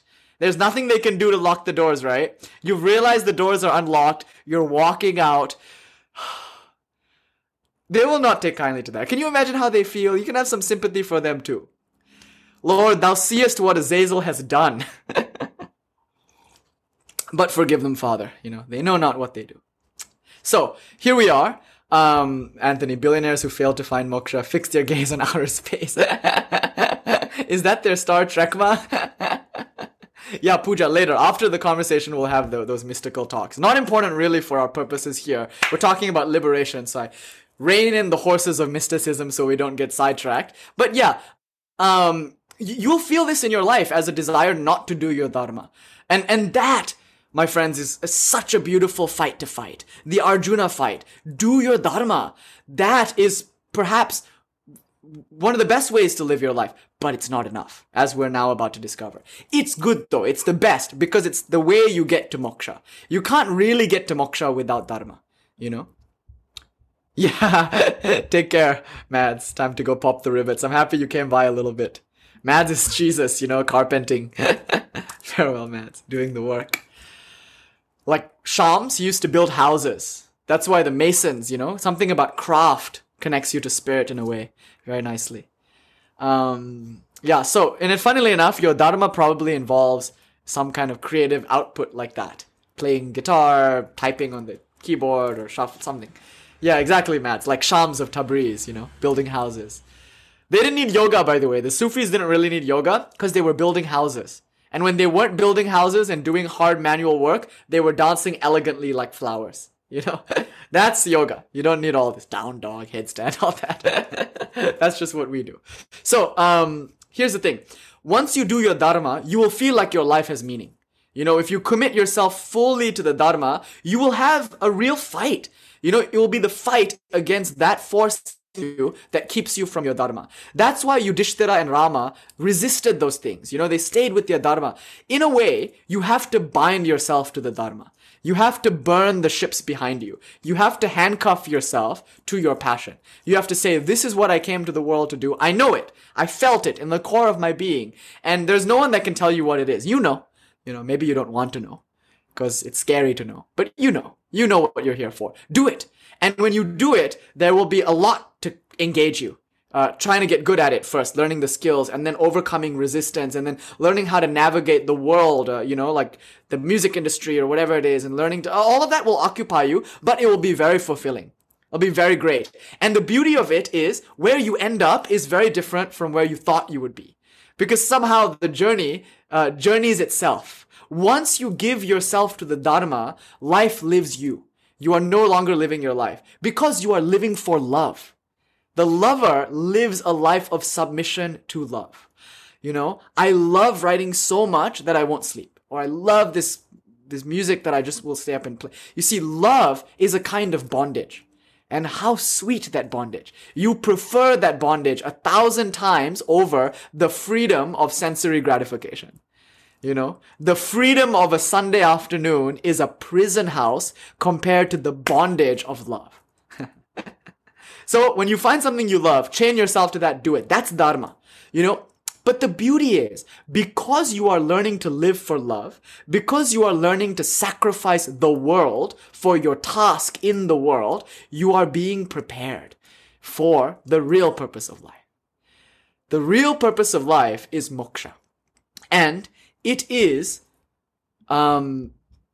the penultimate goal of a human existence. You will hear it in every kind of spiritual literature. In the Christian mystical literature, it draws from the Aristotelian Greek literature. In Aristotle, the highest goal of the featherless biped is contemplation. Nothing short of contemplation can make you happy. That is, you might think of this as learning, but not quite. Learning, yes, learning is good. Following your dharma will bring you into contact with much learning. You'll need to learn. But it's slightly different. It's contemplating. It's immersing yourself in the sacred, in the divine. So Aristotle said contemplation is the highest good. In the Christian mystical tradition, contemplating God is the highest good. Now, let's turn to what Nachiketa was told is the highest good. It's the same as in the Christian tradition and in the Greek tradition. So what we consider salvation, eudaimonia, the kingdom of heaven, gnosis, all of that, we're talking about that now. It's the exact same thing. So what is Nachiketa told? He's told this. The purpose of life is moksha. Moksha is the understanding that you are not the body, nor are you the mind. You are awareness. In other words, moksha is when you take a stand permanently in awareness. Moksha is when you identify more with the subject than with the object of every experience. It's not some esoteric thing. But it's actually also the most esoteric thing. It's so simple that it's mysterious, right? Moksha is nothing more than relaxing into what you already are. It's the simple ease of being that comes from recognizing you are not the body, you are not the mind. The world is in you. You are not in the world. It's meeting God. And what happens when you meet God? Thou canst not live. If you look at God, So you get this in the highest spiritual literature, which granted, not many of us are ready for. because in the highest spiritual literature, if you give it to a beginner, it will be interpreted as a life-negating philosophy. It will be interpreted as a kind of like, I hate myself, I hate the world kind of philosophy. No. That's not at all what we want. We want to speak to those people who, already having tasted all there is to taste in the world, are now tuned into something a little more. And to those people, what does Jesus say? He says, deny thyself. Self-abnegation. Sit in the lowliest of places. Jesus says to these people, lose thy life that you may find it. He who loses his life will surely find it.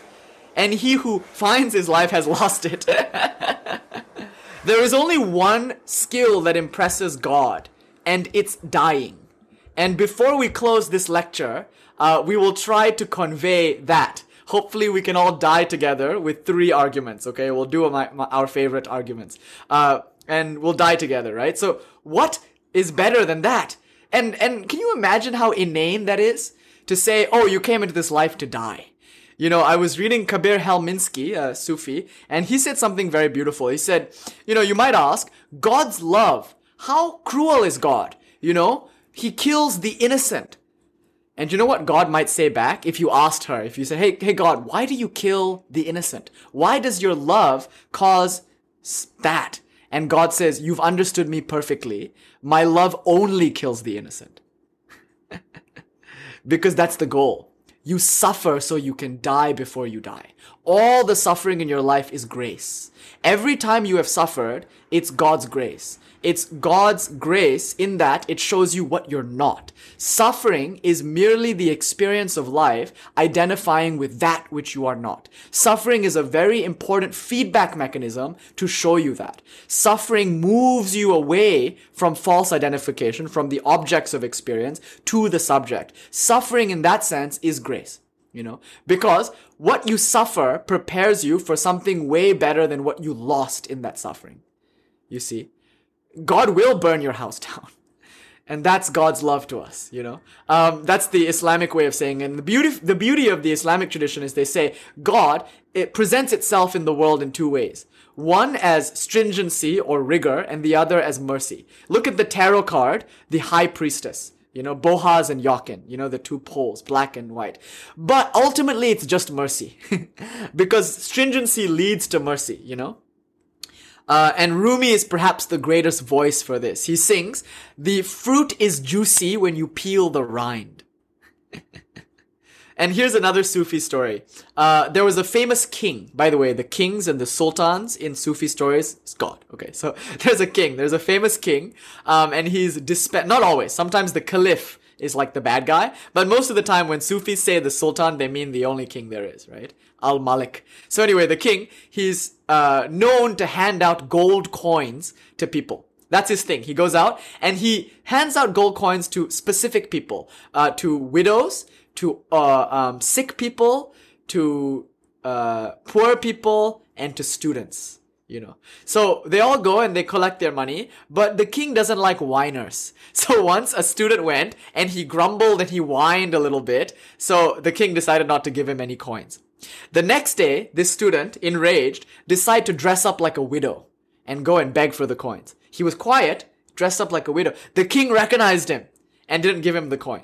The next day, he dressed as a sick person, hobbling in rags. The king recognized him and didn't give him the coin. The 4th day, he came as an orphan. 3rd day, he came as an orphan. Small, king didn't give him. He took all these shapes and the king didn't give him the coin. So he had one more trick up his sleeve. One day, he put a death shroud over him and he lay immobile by the side of the street. The king walked by and saw the corpse and flicked a gold coin on top of it, as was the custom, to pay the ferryman or whatever. Soon as the gold coin landed on the floor, off came the death shroud. The boy clutched the coin and he said, "Aha! You see how at last I've managed to snatch your treasure from you?" The king smiled coyly and said, "Yes, but not before you died." Yes, so you must learn to die. Nothing else impresses the divine. So, I will read you, I will say to you now the 3 arguments that hopefully can cause that death in you. And remember, it's an insight. It's an insight. It's one moment of recognizing what we're trying to show here. Once you see it, in a way you can't unsee it, and then that seeing just becomes deeper and deeper. Now, I know we'll do a little drum roll, but before I do want to grab the Rumi poem because it's a long one and I forgot it. So I'm going to grab it. Okay, I'll be right back. I'm back. He's not far, the Rumi. He just happened to be there and not here. Okay, so I'll read you this Rumi poem. I'll read you this poem, and it might seem a little weird at first. In it, you will hear the Christ. In it, you will hear every mystic who ever lived. In it, you will hear all the world renunciation language of our South Asian philosophy.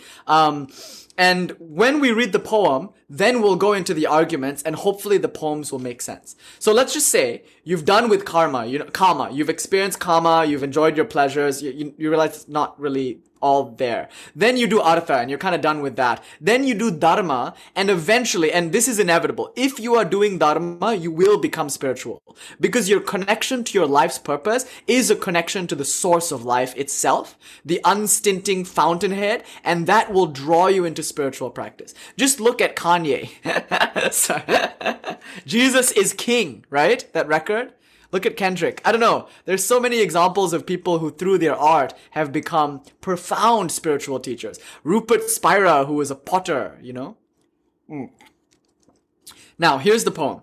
And it goes as follows. It's called Empty the Glass of Your Desire. Join yourself to friends and know the joy of the soul. Enter the neighborhood of ruin with those who drink to the dregs.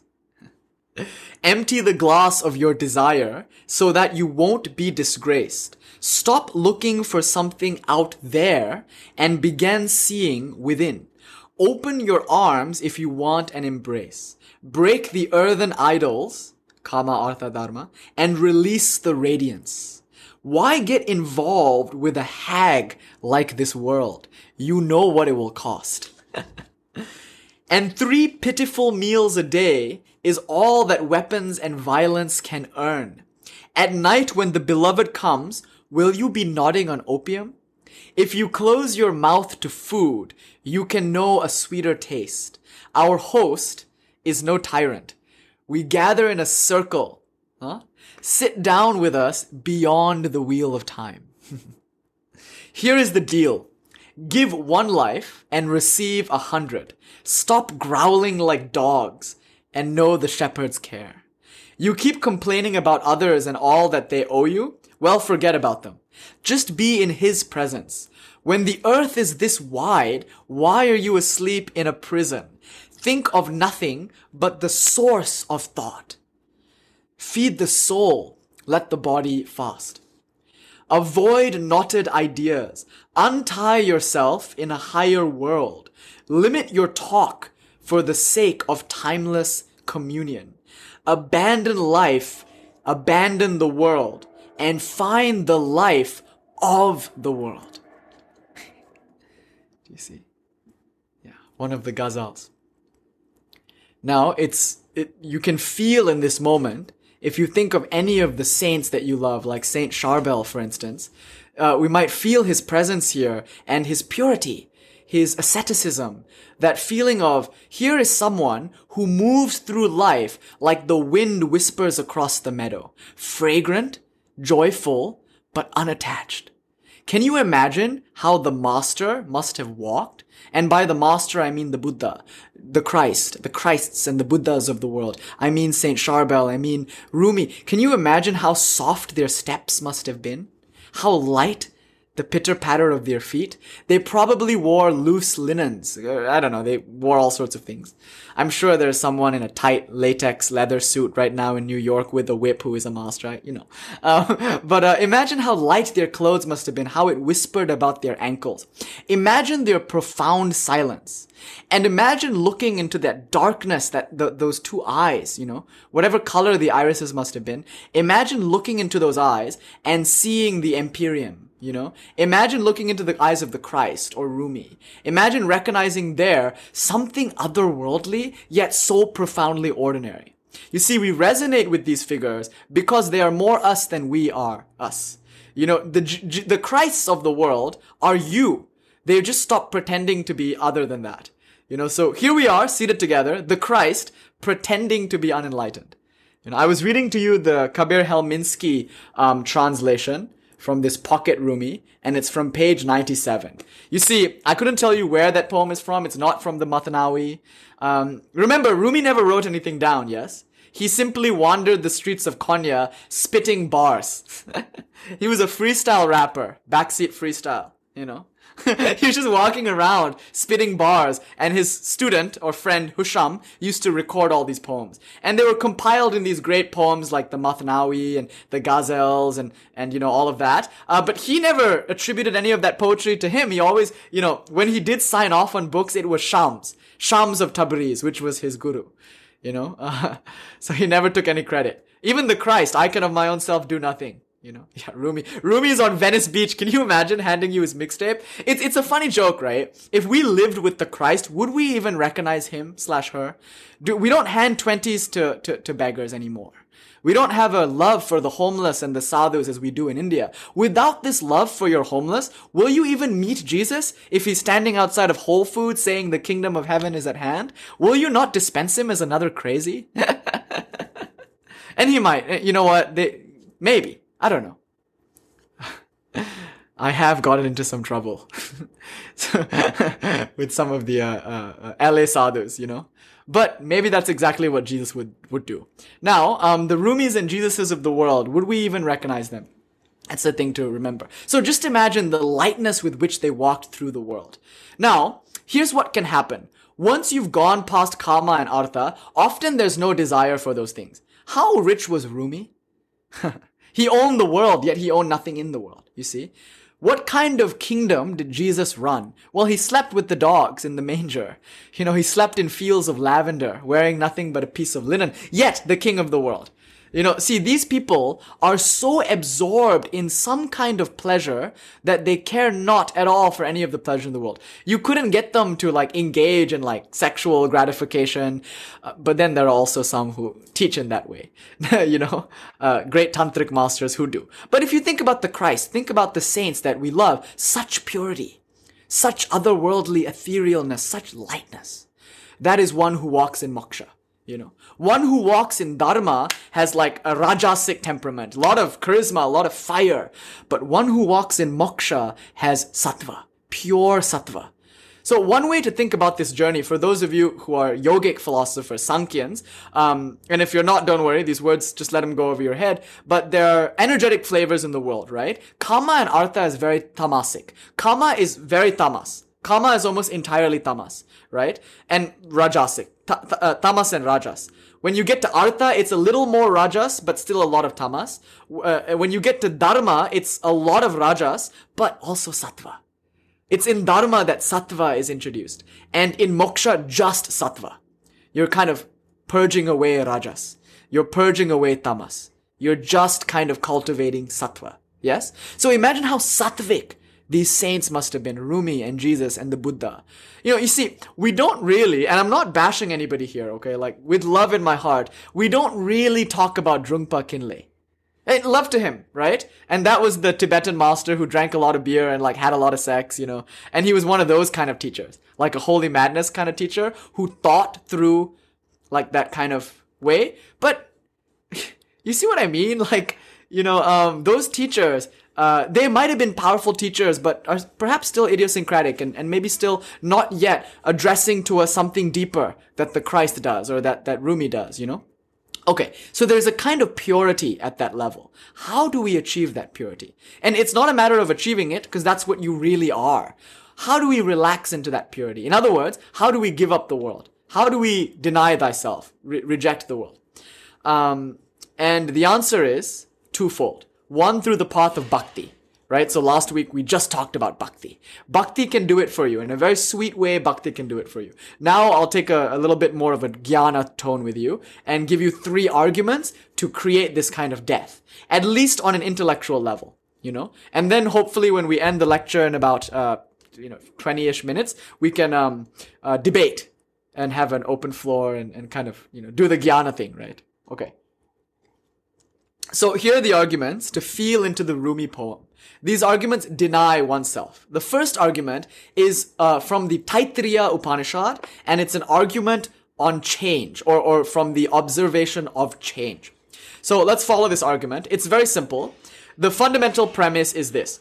If you notice change in something, it is because you are not it. In other words, you must stand apart from change in order to notice change is occurring. So let's demonstrate this. If you were a particle of water in a river, you wouldn't feel the river was moving. It's only from the perspective of the riverbank that the river moves. Now, in Newtonian mechanics, we know that the laws of physics in a moving train that's moving at uniform motion is the same laws as in the inert platform. What that means is movement is relative, as Einstein would later, expound. It's equally true to say, from a Newtonian point of view, that the train is still and the world is moving. But why do we say the train is moving and the world is still? Because we're on the platform. It's only from the platform that we can meaningfully observe and claim change. Now, the world is spinning. Do you feel it? No, because you're in it. I mean, your body is in it. You are not in the world, as you'll soon discover. But your body is in it. So if you were to go on a rocket ship, take Elon Musk's ride and go out there, as Anthony just joked, you'll see the world moving on its own orbit and around. And if you went a little further, you would see the galaxy around the supercluster, all of that, right? So it seems like this is the unavoidable conclusion. If you are noticing change, it is because you are not it. You are standing apart from it. Now, does the body change? Most certainly it does. From childhood to adolescence to mature adulthood to old age, the body is nothing but a river of change. How do you know? Because you are not the body. There's no other way. There's no other way you can identify change in the body except if you were standing apart from the body, as one stands apart from the train, as one stands apart from the river. Now, let's say a train was empty. This example might be a little dark if there were people in the train. No, it's not the trolley problem, okay? Let's say the train was empty, and you were standing on the platform. And you watched the train careening down, crashing into a rock and exploding in a fiery inferno. Don't worry, nobody was harmed. Would you really, and you didn't pay for the train, Would you really be that bothered? You might be startled, like, but you're standing on the platform. Ultimately, what does the explosion of the train have to do with you? You see?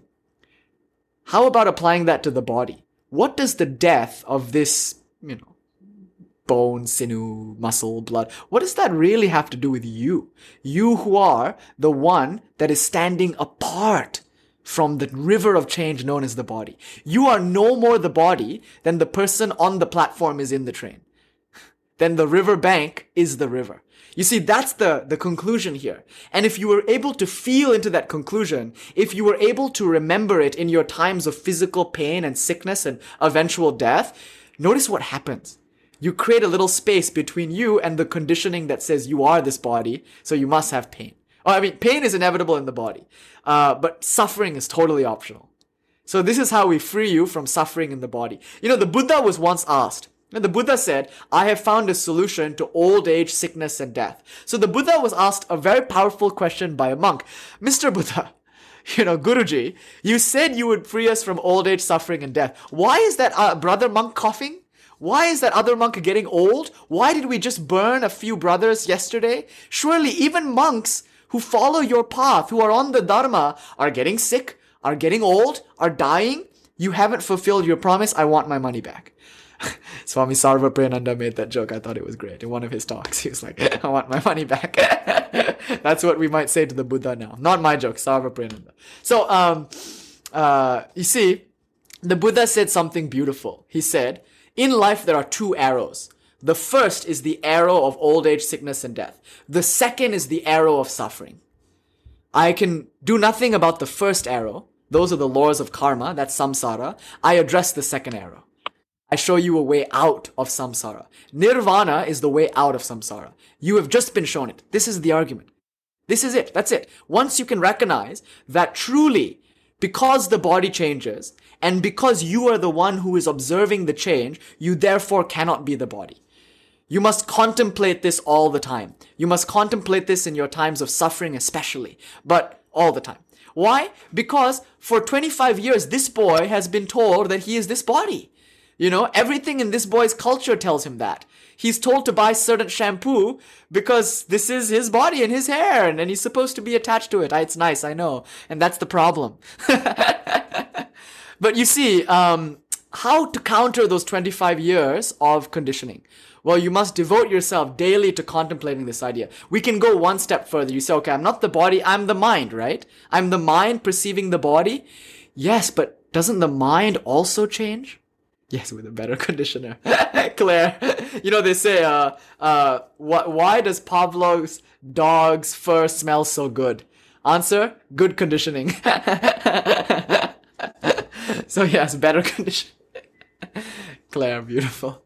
So, you see, we can do this with the mind too. Doesn't the mind also change?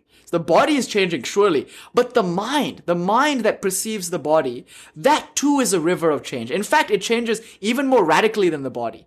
Now remember, in the... Anthony, good Shampuja. Shampuja. That's so funny. Shampoo worship. Yeah, Anthony, let's you and I start a hairdresser. It will be like an ashram, but we wash people's hair. And we do like Reiki and we chant over the hair. I think you have an Artha idea there, you know? Call it Shampuja or something. People will come and line up for those high-grade vibration. And they walk out with nice hair too, which is always a plus. Okay, there's the idea. Someone in the Sangha, go and do it, okay? Go and make money that way if you still desire the money. It's not difficult to make. Conditioned originations. Okay, yes, we digress. All right. So, see, the body is changing. And by the way, in the Taittiriya Upanishad, we go from the body to the prana. The Annamaya Kosha, we go from that to the Pranamaya Kosha, and from that to the Manomaya Kosha. I won't really do that today. It's enough to say body and mind. Let's just say that. Physical body, subtle body, right? Physical body, Stula Sharira, that we know is changing. But look at your Sukshma Sharira, your subtle body, your body of thoughts, your body of emotions. That too is constantly changing, yes? That means, because you notice it's changing, you're not it.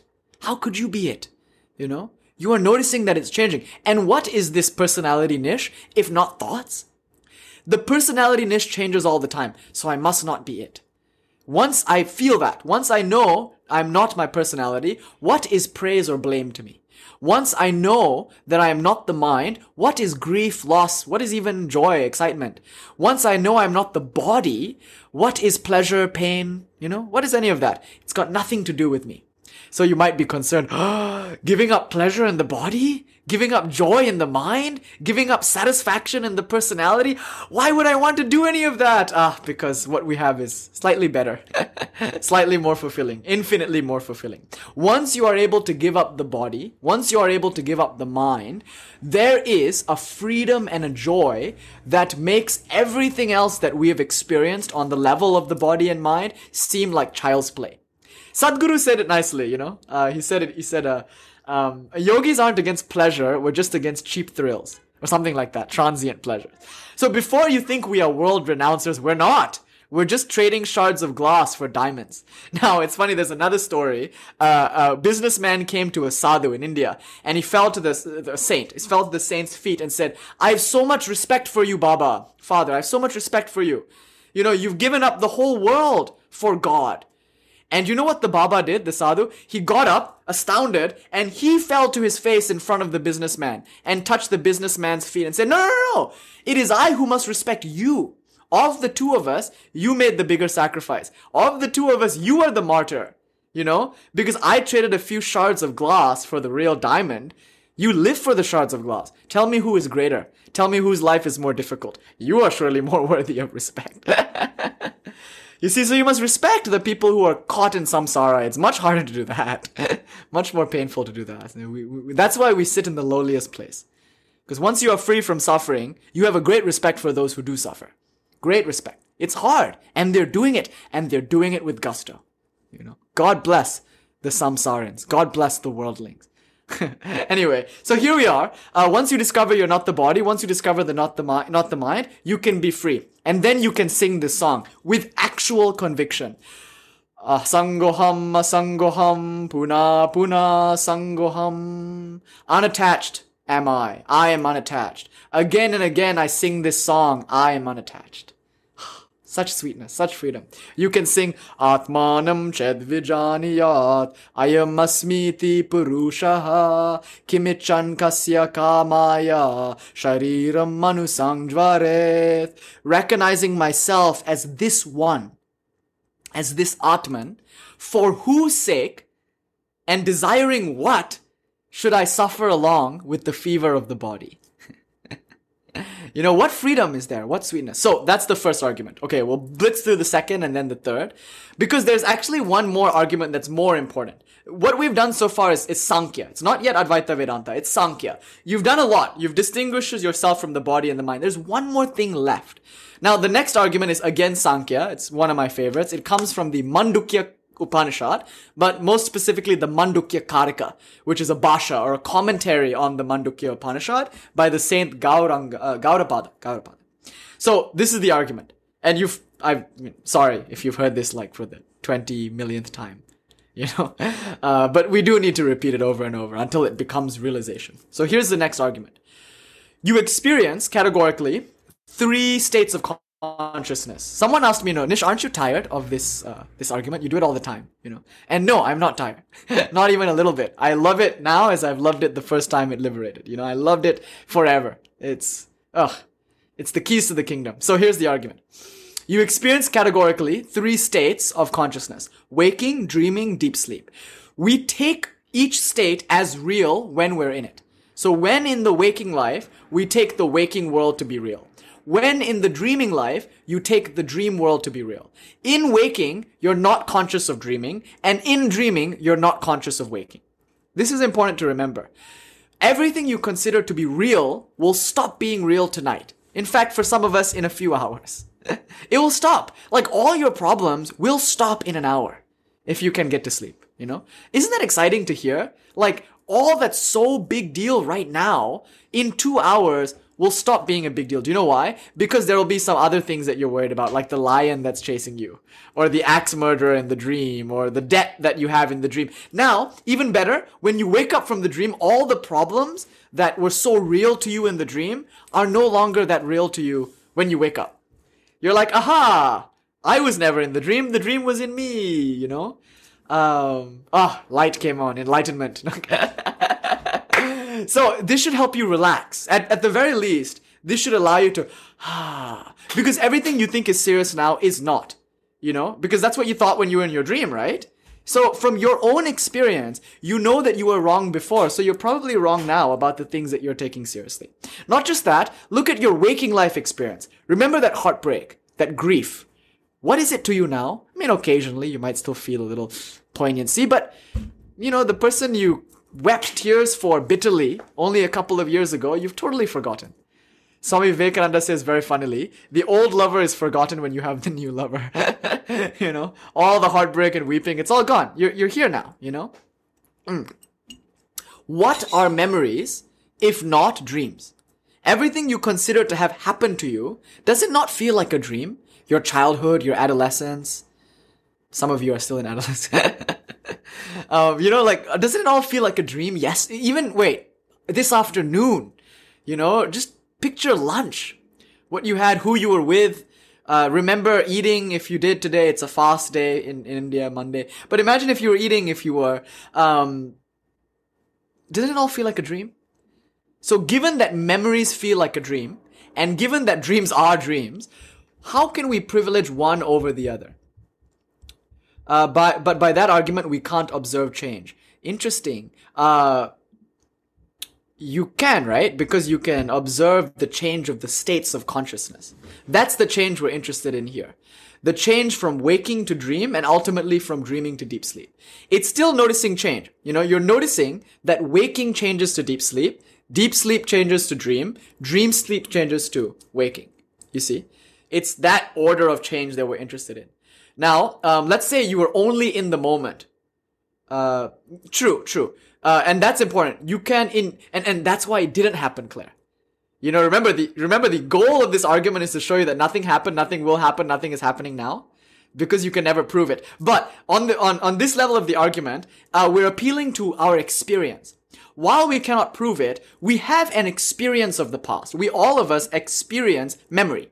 Not only that, we all of us experience dreams, unless you've been smoking a little too much of that herb, But we all experience waking up from one and going into the other. That's what this argument is appealing to. Our experience of that change. So it cannot be denied that we are changing states of consciousness. Amanda says, I didn't eat that chocolate cake.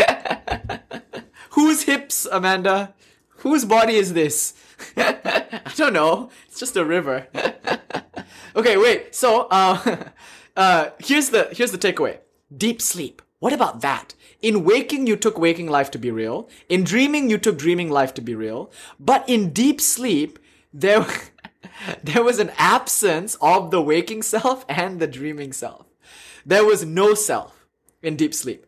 So how is it that when you woke up in the morning, you were able to think to yourself, I slept deeply. I had a dreamless night's sleep. Who is that I? It was not, I don't know, it wasn't Zethi or Haley. Right? That's a waking state phenomena. When Nish goes to sleep, he'll be Jimmy Page, right? And it wasn't Nish/Jimmy Page, right? That was in Nish's dream life. So who's the I in deep sleep? It's not like every night you wake up from deep sleep and you're like, oh, where did all that time go? You check your watch and you check in with your friends and they all help you reason out that you must have slept deeply. No, you just, on a preconceptual, non-verbal level, experience having just had slept deeply, dreamlessly. There was someone there. There was an experiencer, even in the absence of experience. In the absence of waking objects, in the absence of dreaming objects, in fact, in the total objectlessness of deep sleep, you were still there. Yes. Yes, when as Jared says, when you go to sleep, you are waking up. And when you wake up, you are going to sleep. When we die, we go back to where we go to sleep. Exactly. And thank Austin. Oh, I'm so happy you're here. Thank you so much, Austin. And remember, Fabricio made a really good point the other day about birth. We were talking about the fear of death as the ultimate fear, Abhinivesha. But yogis are very specific there. It's not, Abhinivesha is a fear of transition, so that birth was a death in your previous life. Just as going to sleep is waking up in the dream. You see? So we're not so interested in these hard, like even the Buddha said the seed is the oak, right? Birth is death. The seed is the oak. The waking up and the falling asleep, as Jared pointed out, the dying and the being, it's all one thing. We're interested in that transition, you see? That's what we fear, even if it's birth or death. So here's the clincher. Given that you were there when there was no waking self, nor was there a dreaming self, that shows you that you aren't the waking self, nor are you the dreaming self, nor are you even the absence of a self in deep sleep. You are the one who is observing all three. You are standing behind your life, so to speak. In other words, you are standing behind the theater or pantomime of waking, dreaming, and deep sleep. Knowing that it all comes and goes, again, Claire, the change of events coming into being in waking, going away in dreaming, events coming into being in dreaming, going away in deep sleep. Noticing this change, again, you can apply our change argument. Since you notice the change of all three states, you are not confined to any of those states. So what does it matter if waking Nish dies? In fact, what does it matter if dream Nish dies? You know how they say you can't die in a dream, you'll just wake up? There's something there. Something to that. Yet in the dream, you're afraid of death, right? So maybe you can apply that to the waking. I don't know.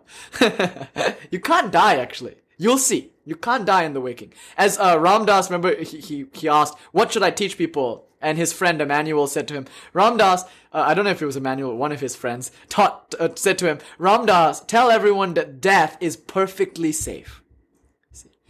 Okay, and I want to close with this final argument. This argument is the most important. It makes sense of the other two. Now, you might get this sense of like dissociation, like, oh, if waking, dreaming, and deep sleep come and go, if things are changing and I am the changeless, or at least the relatively less changing, then fuck it, I don't care about anything. Why should I be engaged in any of these things? And yes, you'll see in our literature language that kind of expresses that attitude where it's like, yeah, the world comes and goes. What's it to you? If you can live like that, you can truly enjoy life, because then you can enjoy what comes when it comes and be okay when it goes. You see? If you can truly live with the understanding that this is a dream or a video game or a matrix or what have you, then you can enjoy it. Because you can relax, you can actually play the game, And now we're getting into some tantra with Shiva Leela, the game of Shiva. Like Shiva emanated this world, you being Shiva by the way, emanated this world as art, as a playpen, as theater, as sport, just to play. But you can't really enjoy it. Yes, Jared, Shiva, presence, Brahman, Atman. You can't really enjoy your play if it tyrannizes you. So one way to say this is, imagine how fun acting is. Here's Emily, an actor, an actual actor, a real life actor. But I'm sure Emily has played several roles in which she is a bereaved, suffering character, I don't know if you do any Hamlet, Emily. But there's many roles in which you play suffering and tragedy, but it rocks. You're like, get thee to the nunnery, Ophelia. And you're like, ah! And all of that drama, you're having fun. You're acting. You're doing your dharma, What if life could be that for you? You see, the difference between the actor playing the role of a suffering beggar and the actual beggar is only in degree of knowledge. The actor knows she's playing a role. The beggar is completely identified with the role. And you see what happens to actors who identify a little too much, right? Method actors who, oh yes, exactly, Emily, I was referencing that. Remember when you said that line? Kidding, I didn't know. But you see, imagine if you could live like that. If you could live, because you might think, oh, it's detachment, but no, the actor doesn't really play with detachment. The actor plays with tremendous love, and you know what? We love our actors because they can better be the beggar than the suffering beggar can. Suffering beggar is too much in her head to be the suffering beggar. The actor, because she can relax into that role, can really portray the role. And then the beggar gets a dime, goes and watches the movie, and is like, Because the actor is doing them better than they're doing them. Jesus is doing you better than you're doing you, So if you can live like that, how liberating. That's moksha, to live like an actor in this world, unaffected by the various roles you will play. And you will still play those roles. Why not, right? Why not? And if you don't want to play the roles, that's also okay. Can you imagine if suddenly you could walk out in your life right now, just for fun, and set up shop somewhere in Puerto Rico or something and start again as a cobbler? I mean, you remember the world, the phenomena of the world is just a waking world phenomena. The dream is just the dream world phenomena. The deep sleep is just in the deep sleep. You are not in any of those states. They are in you. So given that this world is in you, why not move to Spain? Hang out with Fabricio in Brazil. Why not? Right? And you can do this with great joy. Because what's the worst that can happen to you? The body dies. Big whoop. You get captured and tortured. Well, when you're established in a state of peace, you'll be okay. You remember in Princess Bride, how Wesley handled his torture? Yeah. All of that, right? So here's the argument, though, that's really a clincher and really beautiful argument. While you aren't the change, right? While you aren't waking, dreaming, in deep sleep, you are the thing by which those things can occur. Without you, there could be no waking, there could be no dreaming, there could be no sleeping. You are not only separate from those things, you are the ground upon which those things appear. Now, this is truly the liberating idea of Advaita Vedanta. Because now you stop loving one another as the other. You start loving one another as awareness loving itself. You can look someone else in the eye and go, oh my God, I'm me looking at me because only me exists and all of this is just an appearance. It's me in the prism of waking, in the prism of dreaming, and in the prism of deep sleep, but ultimately it's just white light, Abhinava Gupta was asked, in a great master, he was asked, what is all of this? He said, light shining. Prakash, light shining. That's it. Maybe like Chris McCandless, right? Like his final words was just, all of this, it's light shining. That's true love. Because once you realize that you are not in the world is in you, how much more intimate can you be with yourself? How much more intimate can you be than with yourself? Suddenly, you don't feel that weird sense of boundary like, oh, you're taking too much of my time. No, you will drink chai with your brother into the night. Whose time is being taken? You can relax. The boundaries kind of fall away. To To be fair though, like your jiva tends to gravitate away from worldly people too much until you become super liberated. And then once you're fully there, you can hang out with everybody. It doesn't matter. But this is Advaita Vedanta, when you realize you are not the body, nor are you the mind. You are not the waker, nor are you the dreamer, nor are you the deep sleep person or lack of self. You are the one behind all of those things. In this moment, it's Hannah. That's who I really am, behind me. You are behind all of that, but you are also in all of that. And actually, it's funny that Hannah came in because Rumi has that beautiful statement. He says, the lover asked her lover, who do you love more, me or yourself? And the lover said to his beloved, my love, after loving you, what is left of me to love? I've dissolved completely. When you hold a ruby up against a sunrise, is there still a ruby in your hand? Or is there not just a world of red? You see.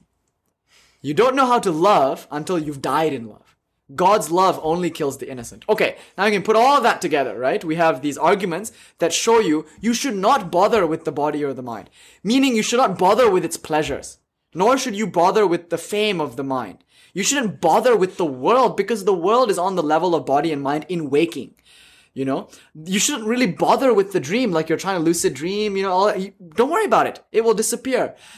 Ultimately, you are that awareness in which those worlds come and go. So, lest you worry, you are giving up the world. Here's what you're trading it for. You are trading the reflection for the real thing. What you thought was beautiful in the world, what you thought was worth living for, what you thought was sacred, they truly were, because they were catching a borrowed splendor. They were reflecting something else. So ultimately, this is the final claim of this tradition. Everything you can experience on the level of the body and the mind, we'll close here. Everything you can experience on the level of the body and mind is but a name. It's not the thing, it's but a name. It's a signifier for the thing signified. And in Shankaracharya's language, everything you can experience, every beautiful encounter you've had, all of that is like a spray from the ocean that is awareness. Once you are established in awareness, there is such bliss, and don't mistake bliss as a particular flavor of emotion. It's the source of all emotions.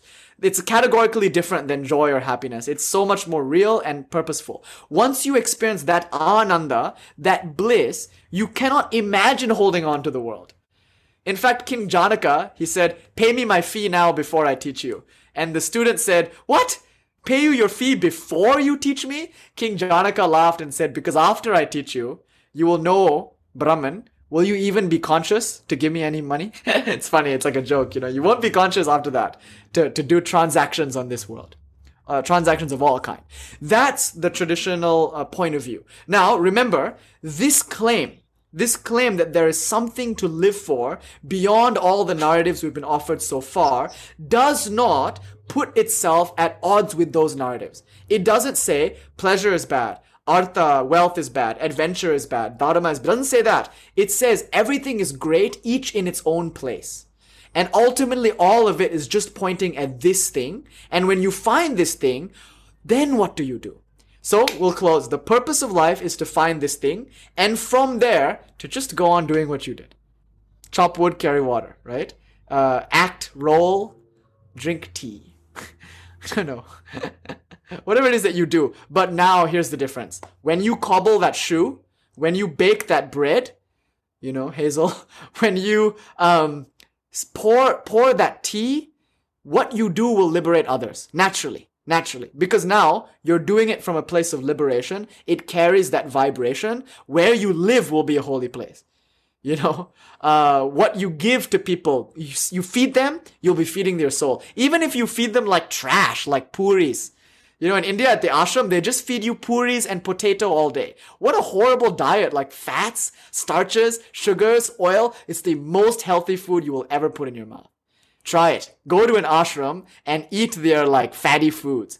You won't, it's not food anymore. It's prasad, metaphysical food. All right. So let's close with this line from Rumi. Yeah, puri.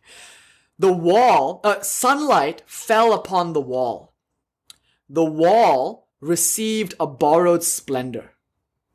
Why set your heart on a piece of earth or clay?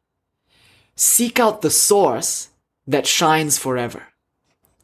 No need to tear down the wall. All right.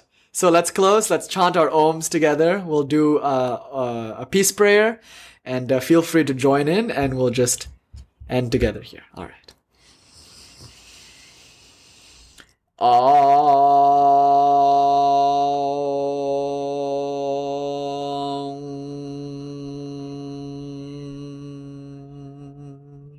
Sarvesham Swastirbhavatu.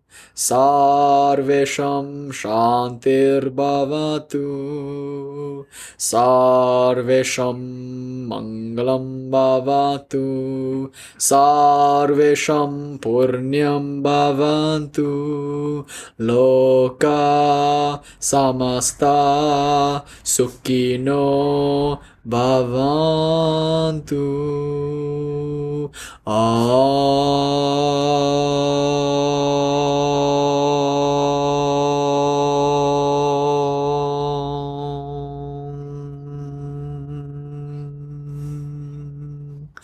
Shanti, Shanti, Shanti.